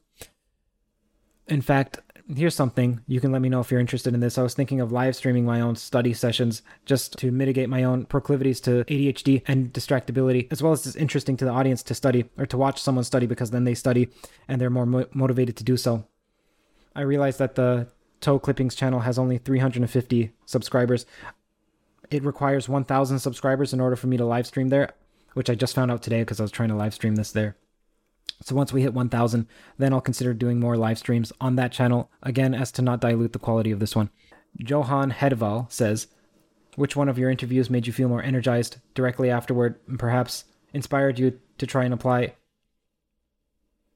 Well, which ones made you more energized afterward, and which ones made you feel tired? Okay, virtually every single interview makes me feel wired right afterward, though I generally go into them extremely hebetudinous and lacking of energy. And that's one, because of my general, let's say, dullness of mind, but two, that's because I'm often tired and fasting directly before in an effort to study for the interview. It's difficult for me to get sleep when I know a podcast is coming up the next day, because I'm thinking about it, and I have trouble. I have extreme trouble with my own mind. I'm uncomfortable with my own mind, and it's something I need to work on. It's something I struggle with. It's difficult to shut my mind off, and meditation does not help, has not helped. I've tried it many, many times.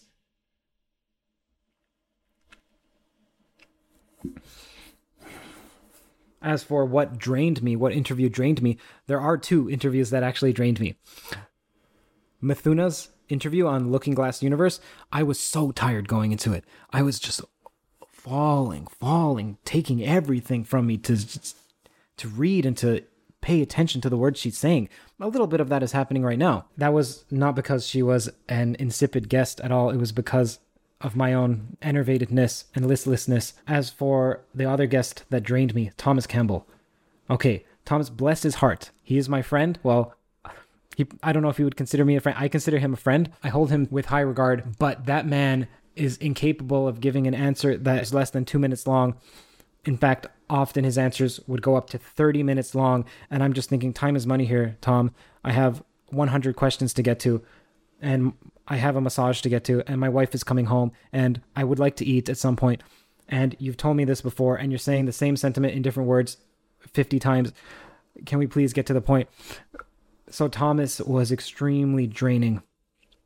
He speaks laboriously, and it's impossible for me to get a quick answer out of him.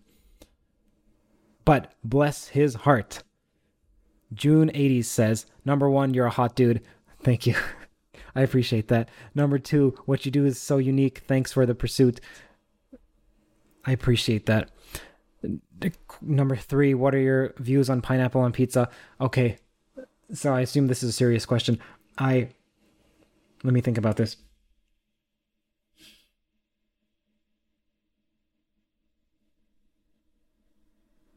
I don't dislike it. I actually like it, though I would never order it. I'm not snobbish when it comes to food. In fact, I'm indiscriminately voracious. I'm the opposite. I think I need to be a bit more snobbish because I'll eat almost... I mean, I don't eat lamb and I don't eat any... I consider those to be advanced animals for some reason in my brain. I consider them to be a different kind, like lamb and goat and duck and deer. I don't eat those. I'm a simple man. Chicken and cows and pigs. That's it. Even pigs, I only like bacon. But within that, I eat virtually anything. Okay, then he said, or she said, what is it that you may have not done on your time on Earth that could leave you with one regret on your deathbed?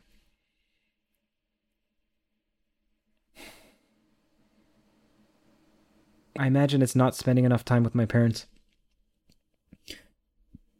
I'm selfish, and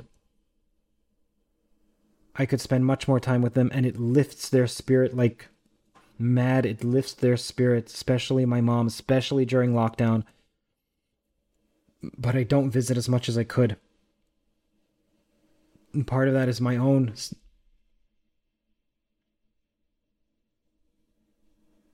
I just treat them as an imposition on my work. And I know they feel that, and I don't try to convey that, and I try to even hide that, and I... Even saying it right now, I don't like to say it. I don't even like to admit it. I feel like I'm admitting it right now.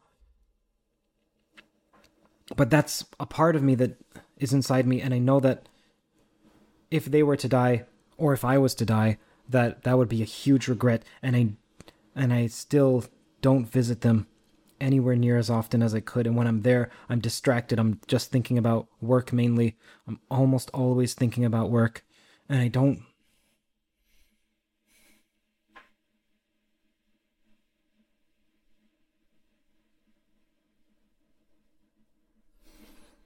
They would say I'm a wonderful son. They would say I'm a wonderful, wonderful son, but I'm a well-behaved son. That's true. And I think that's what they mean when they say I'm a wonderful son, but I think that I'm not in many other ways. That's my regret. That would be my regret, and that is my regret. And I'm working on it. Or I hope that I'm working on it. Light Armanov asks, with regard to Chomsky, how do I keep getting him on? He likes me. Chomsky happens to like me for whatever reason. At least he told me so, and I don't think Chomsky's a liar. I don't see Chomsky as someone who would be particularly polite to someone that he dislikes. People despise that I like Chomsky and Peterson, because I'm apparently not allowed to be a fan of both. And that brings me back to that quote about only the shallowest of minds can think that in great controversy one side is mere folly. I think that's a foolish way of thinking. I think that just demonstrates to me that people have chosen their side, which has to do with what they've identified with. And that's why I have a huge problem with identity and identifying with some category. Identity means sameness, just so you know, the etymology of it. Look, I'm well trained in my... Hear that sound?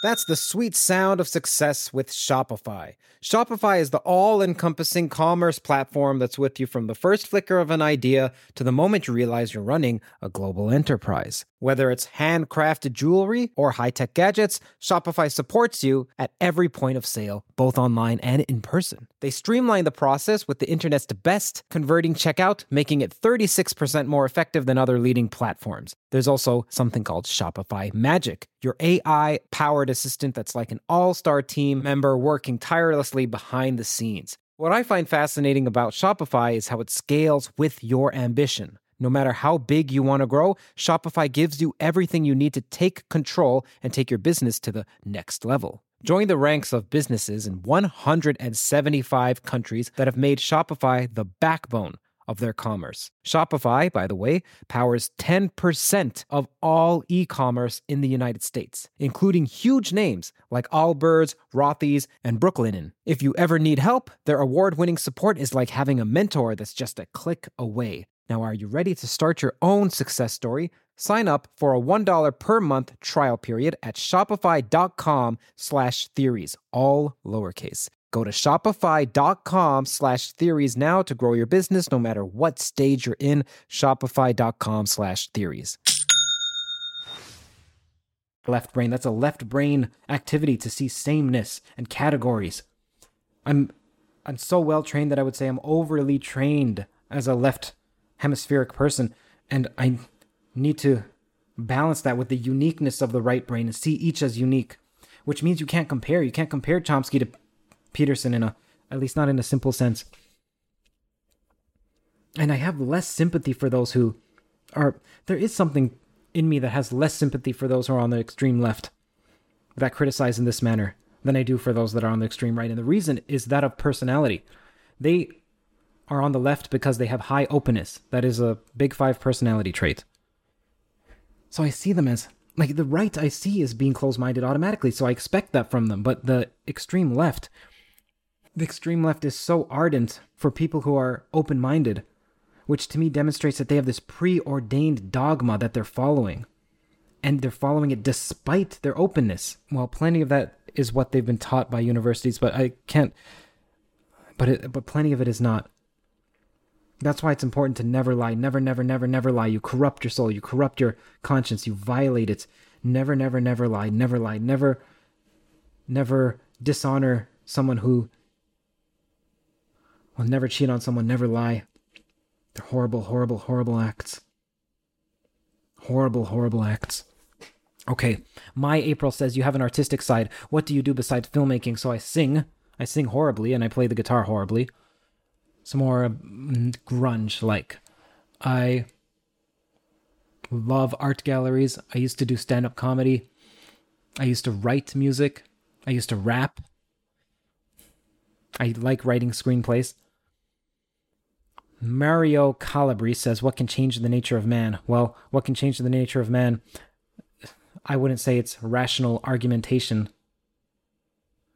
Okay, Barfy Man 362 says, please talk about meaning equals intelligibility times value, as well as attention equals value, structure of beings. Also, interest is about getting more value than you put in. You and your channel are interesting. Thank you. Appreciate that. This is my name. Sure, I can play the guitar for you, but my wife is sleeping right now. Boris, you asked if I tried L-theanine. Yes, doesn't help much. Ashwagandha, it doesn't help much. GABA, I don't know what you mean by GABA. If you mean gabapentin. Phenibut helps socially. It helps you feel disinhibited or uninhibited. By the way, I have a letter wiki. There's a website called letter.wiki with a conversation between me and Desh, who is the producer of Better Left Unsaid.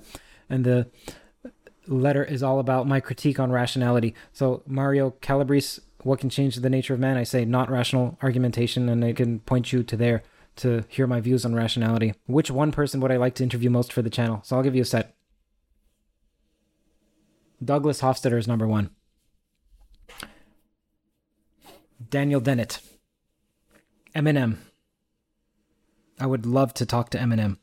I would love to talk to Ed Whitten. I would love to talk to Terry Tao, Hideo Kojima, video game developer. The developers of Rockstar. That is Dan and Sam Houser. I would love to talk to Jonathan Blow. He's the developer of Braid and The Witness. I would love to talk to Colin Quinn. He's a comedian. I consider him to be the greatest comedian living right now, even of all time, in my personal taste. I think some of these people who say Richard Pryor was the funniest and George Carlin was the funniest, I don't know.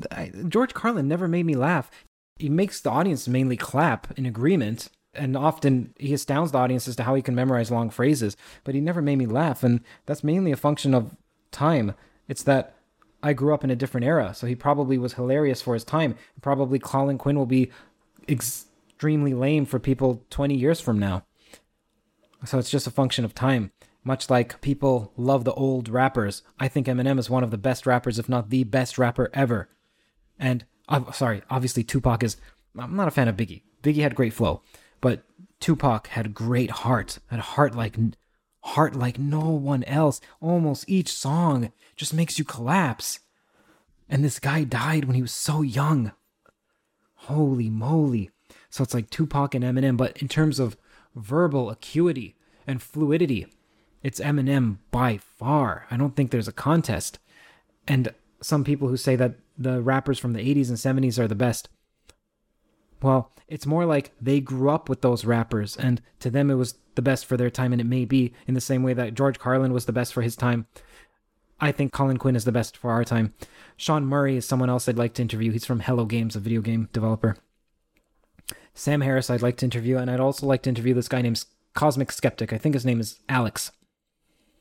He's not a dream guest because he's within reach. It's not a dream, but Nat wants to know, I'm interested to hear your thoughts on philosophy and education, specifically pedagogy and the curriculum pre-degree level. How and to whom, what age groups should philosophy be taught, and what broader social problems might be remedied if we had proper philosophical education.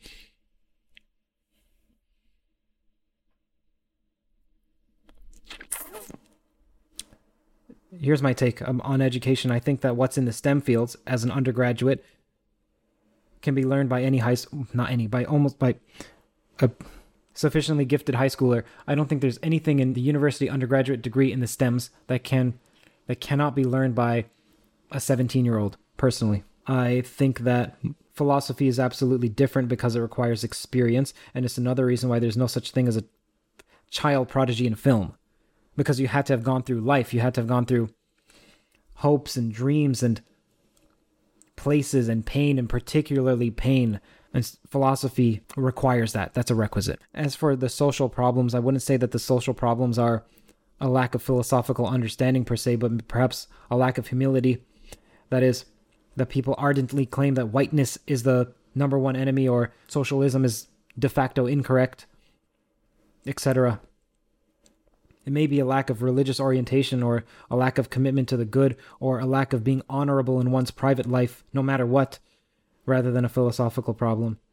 It may be that. And as for the last question, I need to think about that. Am I thinking of having Graham Priest on the show? This is by Noah. Yes, it's confirmed, but without a date. I need to work through his material. That may take a month. It takes quite some time to work through someone's material. I don't know why you would say that Jordan Peterson is delusional. What about Jordan Peterson is delusional? See, I don't like this when people dismiss people by saying, oh, he's obvious. Someone recently said, Elon Musk is obviously low IQ. I said, low IQ? Elon Musk? Why? They said, because he doesn't see socialism as the solution. Are you... Well, okay. I will reserve... It's such a simple-minded thinking that says that. It's so simple-minded. It's absolutely not easy to dismiss almost any intellectual. At least, I don't think so. Maybe I'm stupid. Maybe I'm asinine. Freestyling, I wasn't that great at freestyling. I could, but I never developed it. I was more interested in writing the songs. I had about 50 songs in rap that I deleted in a rage because I was beat up one time during a battle with someone, a freestyle battle or a rap battle, where I insulted someone's... Look, anything is fair game when you're rapping. So I was 14 or so. I insulted someone's dead cousin, which, thinking about it now, is somewhat foolish. I actually didn't insult them. I just said, this was back when MSN Messenger was around, and they had statuses. People would put extra words different than just their name. Someone said R.I.P. Let's say her name was Sandra. So they said R.I.P. Sandra. And he would always put that, R.I.P. Sandra.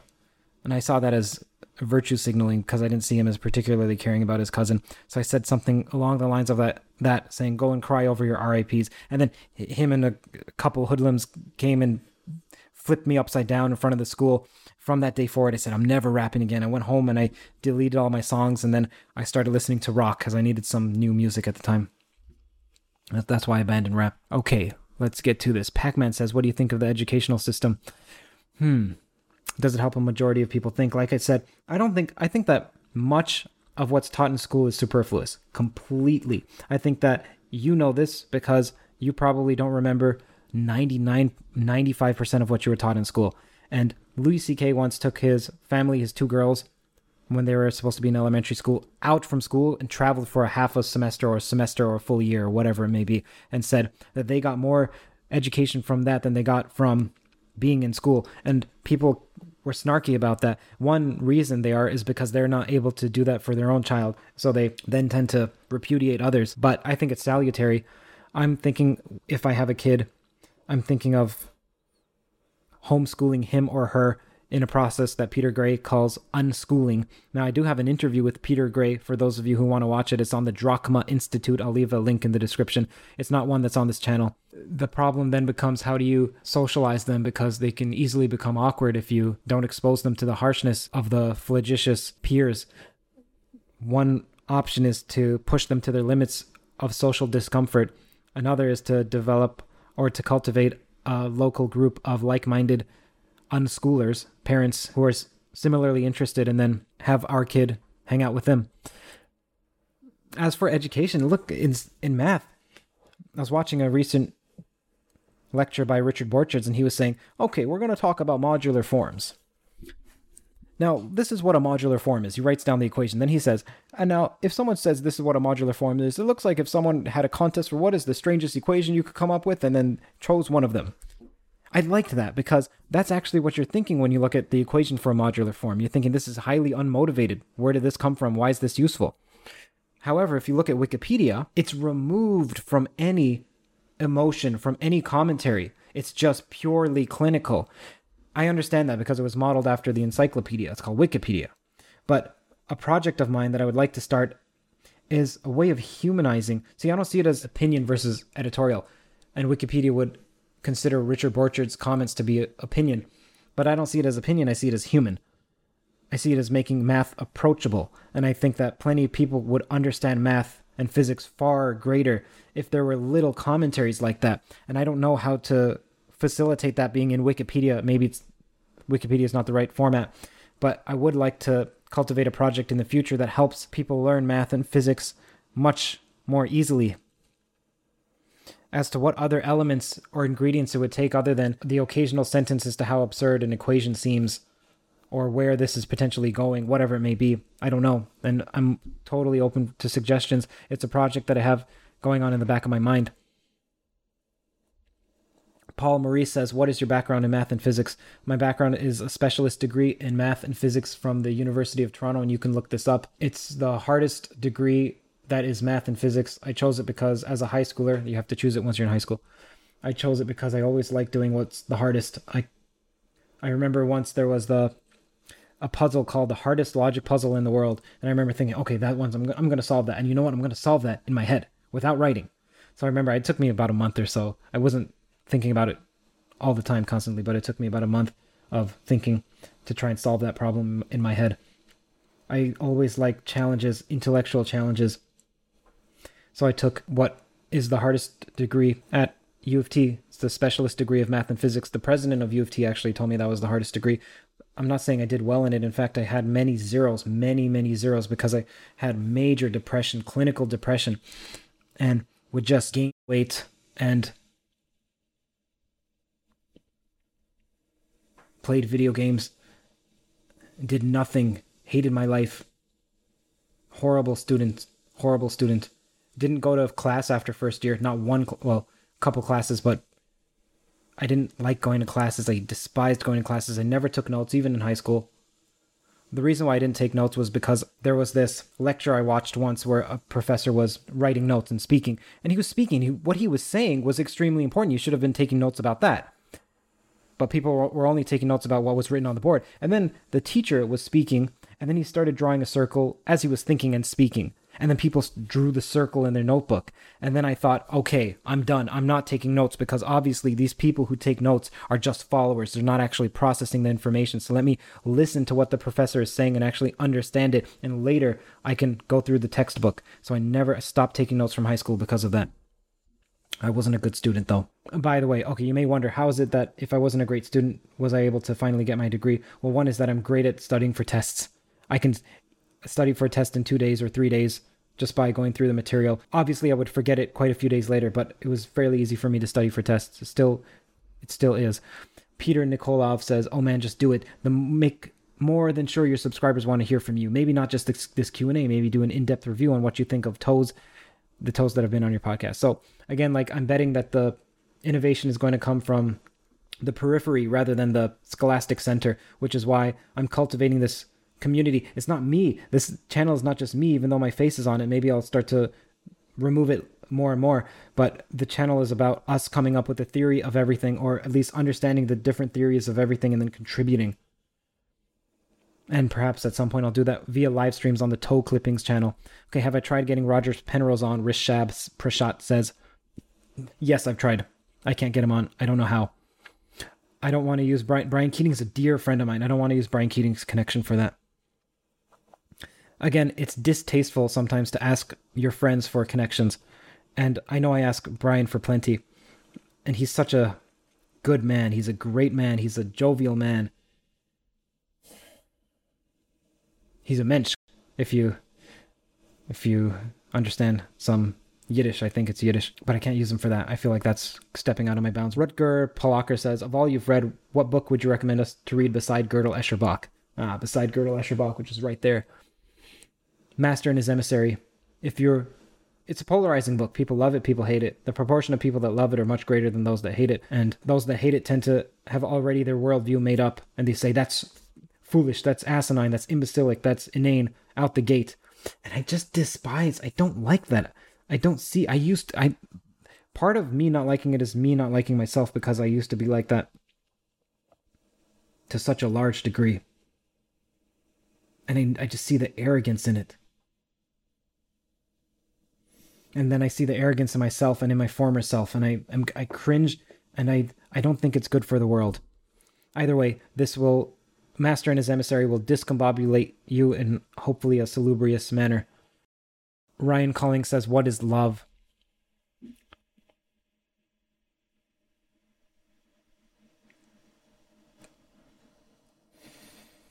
To know love is to know God, and I don't know God. The greatest love I felt and still feel is with my wife. It's an experience I can't articulate into words, and perhaps there's a reason for that. Perhaps it's destined to be like that. Perhaps that's the point of it. I don't know. I'm unsure. Ryan Collin, which is also Barfy Man, for those of you who are listening. Barfy Man wants to know, can you speak about the idea of the attention economy? Is attention the fundamental value of consciousness? So attention changes or alters consciousness. That seems clear. It obviously influences what enters your perceptive field. Your field of perception, that is. That means that in a fascinating manner, attention is prior to consciousness, which is absolutely fascinating. And I don't think that there's much attention placed on that aspect. I do think that a missing ingredient to consciousness may be an understanding of attention. You know, in the same way that some thought that space-time was fundamental, and then some thought that causality is more fundamental than space-time, I wonder if attention is more fundamental than consciousness, which puts a huge hole in all those non-dualists who think that consciousness is the most fundamental. And perhaps that's another reason why they don't like to talk about it. Ryan Collins says, what are your thoughts on solipsism?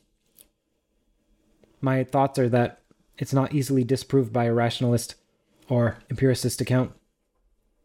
And that to me, I haven't heard a great critique as to why solipsism is wrong from a rationalist. It doesn't mean it doesn't exist. I haven't heard it. And that to me demonstrates a problem with rationality, or demonstrates that solipsism is correct. We're nearing the end. Sharari Ronnie says, what is your view on religion and how has it changed after Rupert Sheldrake? I'll get to the chat soon, okay? Just a second. I want to get through some of these questions that people have been asking me for quite some time. So how has my views on the supernatural changed from Rupert Sheldrake and Thomas Campbell?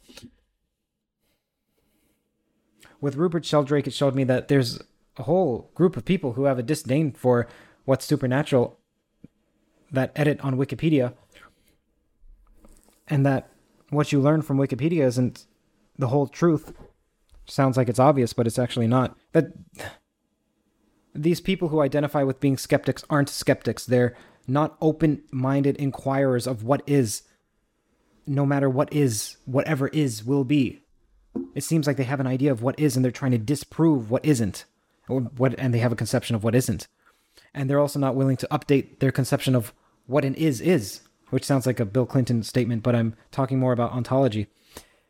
So these people who label themselves as skeptics demonstrate to me more, they demonstrate their axiomatic postulates more than they demonstrate what's true, at least to me, because there is no supernatural. Maybe there is no supernatural. Maybe it's all natural, but then you need to update what natural is. So maybe it is possible for people to communicate psychically. I don't know. It doesn't seem like it, at least from the evidence that I've seen, or the non-evidence that I've seen, but I still have to look into it, and I'm willing to look into it. And so many skeptics have their mind made up as to how is this wrong? How is this wrong? How is this wrong? And then if it's not wrong, then they'll say, well, there was something wrong somewhere with the setup, and I just don't know what it is, but you clearly cheated. Okay, someone's saying, what economic system do you think we should have? I don't know. That's a complicated... People think physics is complicated or math is complicated, but I think economics and political theory is far more complicated because of the amount of variables. You have what's called aggregatory feedback, or at least I call it that, which means you get a yes or no. You get a ping. Did it work or did it not work? But you have no idea which one of the factors influenced it. It's difficult to do double-blind tests. Money, it's called Money, says, hi, Curt. I was pleasantly surprised to find out you were Trinidadian in the Bernardo Kastrup interview, which was your best, I think. I think so as well. Thank you. Although the Ian McGilchrist interview to me is pushing it. I myself was born in Guyana, so it's great to see someone from the West Indie community grapple with such topics and do so thoughtfully as well. Just wanted to say you're doing a really great job. Thank you. Anyways, my questions are, what religion did you grow up with? Were you born in Trinidad? And do you think it's important to honor both systems of the East and the West? And then he says, P.S. If you're ever in Queens, I would love to grab a drink in the chat. The religion I grew up with was Christianity, non-denominational, but then when I was 8, I became an atheist for reasons that I was questioning the origins of the universe, and my brother, who was studying physics at the time, told me about quantum fluctuations, and to me that solved it. And I remember, not vividly, but almost vividly, being at home on my bed, looking at the ceiling, thinking that, then that means that there is no need for God. Then I became an arrogant atheist, let's say, which is usually the path one goes down. They don't just become a humble atheist, let's say. As for East versus West and incorporating them, see, this is super interesting, super interesting, because people will say, hey, what we need is to incorporate more of the East into the West. And they tend to be these people who are high in openness, again, the personality trait. And you don't hear them advocating much for the Western approach to be in the East. So that's a huge gap that I see in their approach, which says that all religions are equally true in some manner. Well, you're not advocating for the opposite. So to me, it shows their bias all along, as well as when they say, the types that say that they like the Eastern approaches, or that the Eastern approaches need to be integrated more with the Western ones, they tend to focus almost solely on the Eastern ones and meditate for 3 hours a day and say that all is illusory and there is no soul, or if there is one, it's infinitely being reborn, and whatever it may be that are the traditional dictums of the East. Desiderata of the East. I view it a bit differently. I think that may be an approach, incorporating the East into the West, for people who are high in openness, and mostly those who are watching are high in openness. You're most likely in the 95th percentile of openness, or 90th at least. But that doesn't mean that your approach works for everyone. And this is something that I find so fascinating, is that people think what works for them should work for everyone. And I tend to view it as, see, the Western tradition and the Eastern tradition for the Easterners, the Western tradition for now, is in our bones. It's in the way that we walk and we talk and we see and we think. It's definitely in the way that we see, because your goals are influenced by you and your culture, as well as that's influenced by the history of your religion. So the West, Judeo-Christian. So it's inside you. It's inside you to a degree that you have no clue. It's in your bones. It's in your sinew. And same with the East. And then to say that, well, what we can do is take an Eastern approach and apply it to a Westerner. Well, that to me is like saying you can take a Windows program and put it on a Mac, or vice versa. They may be the same program solving the same problem, giving the same solution, but you can't run them. And that may be another reason why people in the West find nihilism to be so abhorrent, because in the East, well, they're okay with nihilism in some regard, but in the West, that's not us. So to give a nihilistic Eastern philosophy, it's horrible for people. Some people, momentarily, it's freeing, because if you say there is no free will, it's illusory, then that's paradoxically freeing in some respect, because you're no longer self-flagellating and self-mortifying. But in the long run, you then dive into an abyss. And I don't think people take that into account. I think that people think if it's a solution, it's a solution. And we can run this program we can emulate it anywhere. It might not be like that. It might be, but it might not. And as for the offer and getting a drink in Queens, thank you. I'm going back to the questions, which are almost complete now. Okay, what are your views on Islam? Does Islam promote violence? This person wants to get me demonetized. Well, I'll say this, that it seems clear to me that some sects or some subsets of sects do promote violence. It also seems clear to me that many don't. It also seems clear to me that there are interpretations of Islam that are just as peaceful as any other interpretation of any religion. Then you get into the problem of what defines Islam. So this is tricky. So see, to me, my view on does Islam promote violence isn't more, Sam Harris's is more observational or operation. Actually, it's more observational in the sense that, okay, let's look at the sum total of people who identify with being Muslim, and then let's see how readily are they willing to harm an infidel. And then let's judge the religion based on that. Okay, so what does the religion mean? Do we judge it by the followers of the Quran? What is the definition of Islam? Is it the current followers of the Quran? Is it the current Islamic leaders and what they say, much like Catholicism depends on the Pope? What does it mean to follow the Quran? That's an interesting question. Okay, so here's one perspective. Do you judge a religion by what the majority of the followers say or do?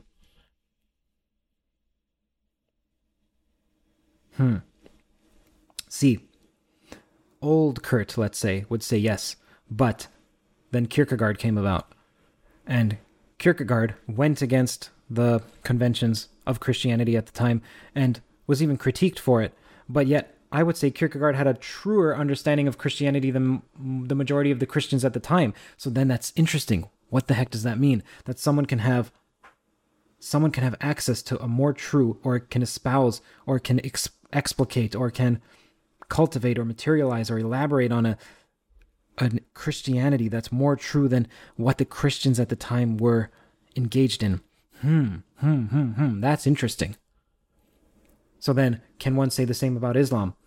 See, what we're getting to is a definition of what does Islam mean? What does Christianity mean? So I think these questions of does Islam promote violence are more philosophical than, or at least you can take it practically. Like, you want to know, if I have a Muslim friend, are they more likely to harm me than a Christian friend? Or more likely to blow up so-and-so than you can take it practically like that, but I'm taking it philosophically. What does it mean to be a Muslim? What does it mean to be a Christian?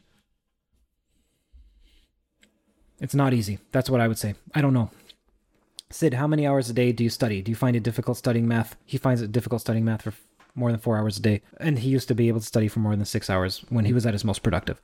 So for me, I study almost all the time. I wouldn't say it's math. I try to study for almost every waking hour that I can, unless I'm with my wife. All I'm doing is I'm with my wife or I'm studying, working in some way, shape, or form.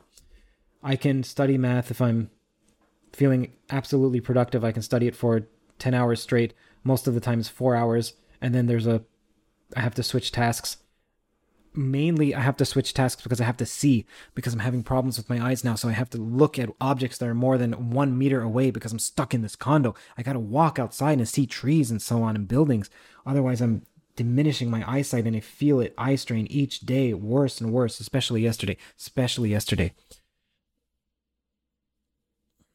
Okay, someone says, so euphoric, 87. What do you think led to your existential curiosity, and why do you think so many people don't have an interest in pondering the nature of things? Well, most people aren't high in openness, so that's why. As for my existential curiosity, I've had that since I was 8, like I mentioned.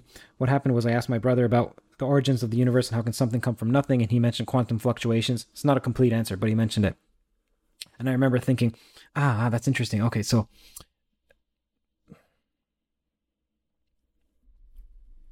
well, ever since then I became interested in physics and existential questions. Okay, which of your guests have you found most compelling so far? Bernardo Kastrup and Ian McGilchrist. Which interpretations of quantum mechanics do you lean toward and prefer? Have you tried any meditation? If so, how have you found it? Okay, I've tried many meditations, many different types of meditation. I'm getting loopy here, just so you know. I'm wearing thin. Okay.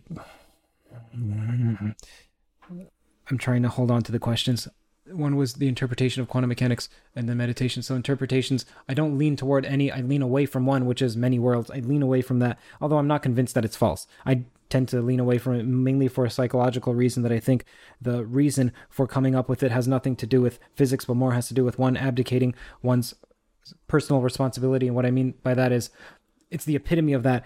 Think about, I tend to think that you're special. You're listening to this. Who's listening? You listening to this, you are special. You can change the world. You can change the world for good. You can change the world for evil. And I do think the world centers around you in some strange manner, in the same way that we're the center of the universe, but we're not, because there's many centers. So it's as if there's multiple centers. And that's a strange paradox, but I don't know how to solve that antinomy. But I think it's true in some manner. And I see the many worlds interpretation as being the ultimate of the Copernican statement of you're not special, you're not special, you're not special. Which, by the way, Copernicus was wrong.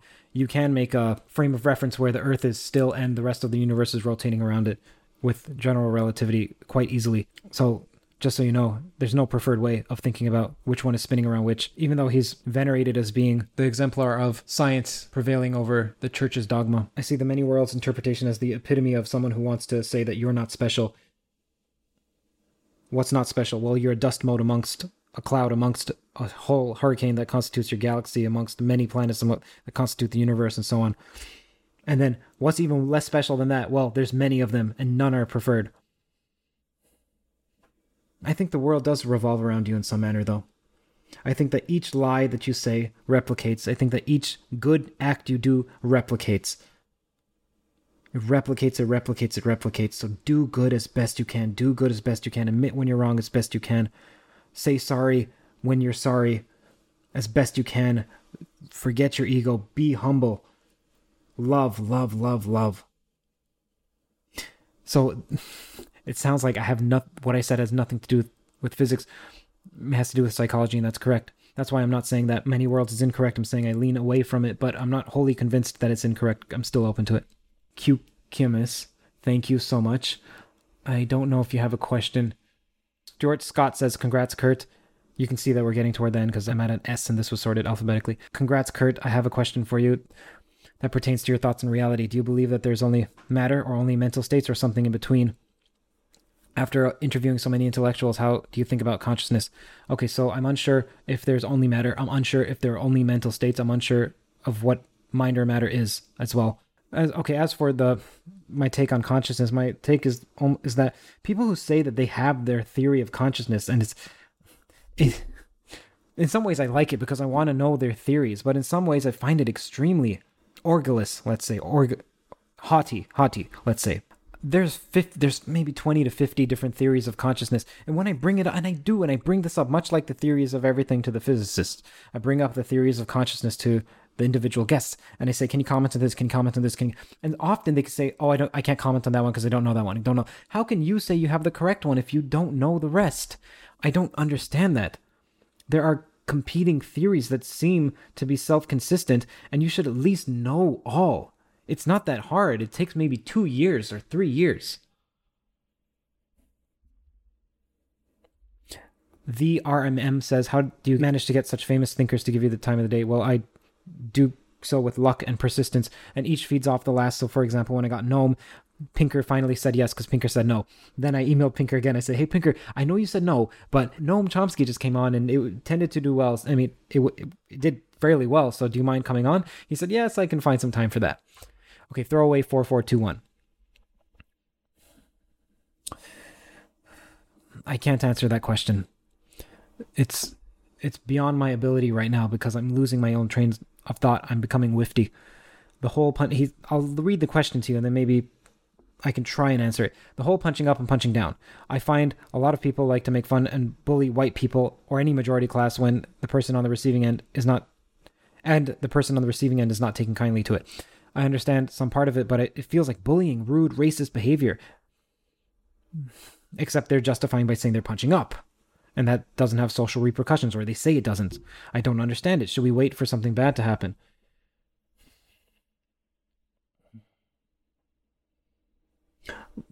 There's a quote that people will do anything, no matter how absurd, in order to avoid facing their own soul. I'll say that and I'll let you interpret it as you will. Voyager says, Curt, can you interview Commander David Fravor? He's the guy who chased the UFO off the coast of San Diego in a fighter jet. He was an extremely credible witness. Yes, I would love to interview him. However, I don't have any questions that Lex didn't cover. Lex did a wonderful interview with David Fravor, and if you can think of any spots that are needing to be filled or different angles, please let me know. That's the main issue when people request guests or famous guests. What do you want me to ask them? I know sometimes people just say, well, I want you to talk to them. Yeah, that's not helpful. It's not helpful for me because I already have a list of almost maybe 200 people to talk to. So please help me out and give me an angle. Someone says, do you think you can get a conversation with Lex Friedman? I don't have any interesting information to give Lex. I am not a great interviewer. Sorry, interviewee.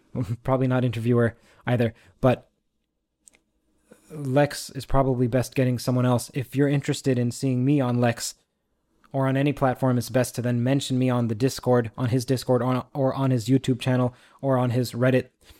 Just mention me, or on his Twitter feed, because I know he reads those. So if you're interested, then that's the only way that I can see it being done, though I imagine that I wouldn't have anything intelligent or coherent to say. All right, I'll just answer the last question now. Wolf Winter says, what is currently stopping you from accepting idealism as the best ontology, specifically Bernardo Kastrup's form of it? Cheers.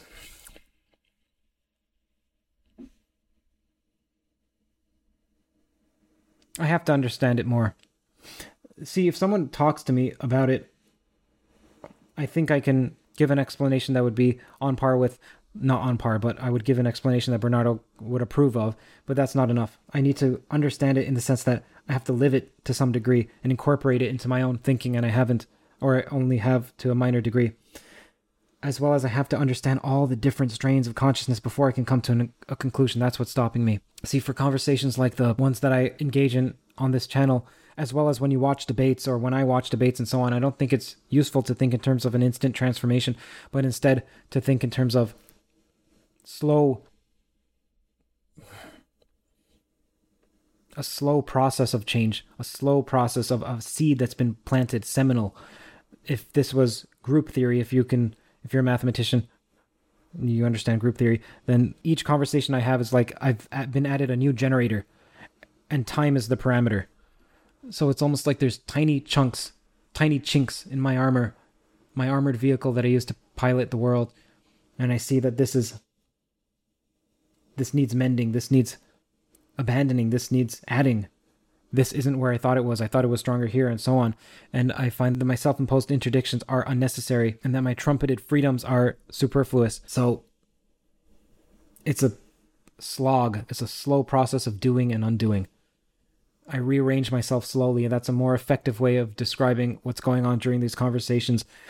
I think that's useful because people want to say that this changed my life. And then someone asks you, how did it change your life? And then you're at a loss for words. And then you feel like, well, maybe it didn't change my life, or maybe I'm foolish, inarticulate, or maybe it's that it changed your life at a small level right now that'll manifest itself later. I think that's the better way to think about it. And as long as I'm oriented by God or by truth or by love or all, I hope these conversations are changing me for the good, and hopefully changing others for the good. Or more specifically, I hope that.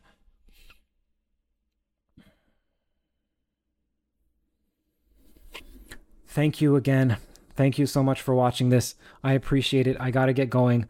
As you can tell, I'm now drained. If you want to support more conversations like this, then please consider going to patreon.com/Curt Jaimungal. There is a custom pledge. People ask, how can I donate more than or less than $10? You can do a custom pledge, and it actually helps. Each dollar helps. I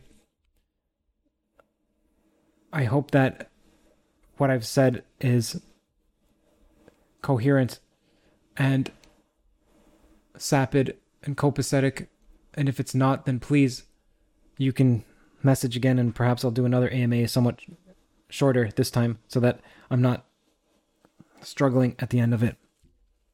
Thank you so much. Thank you. I'm going to watch the comments section now for just a minute or two, and then I'm going to go.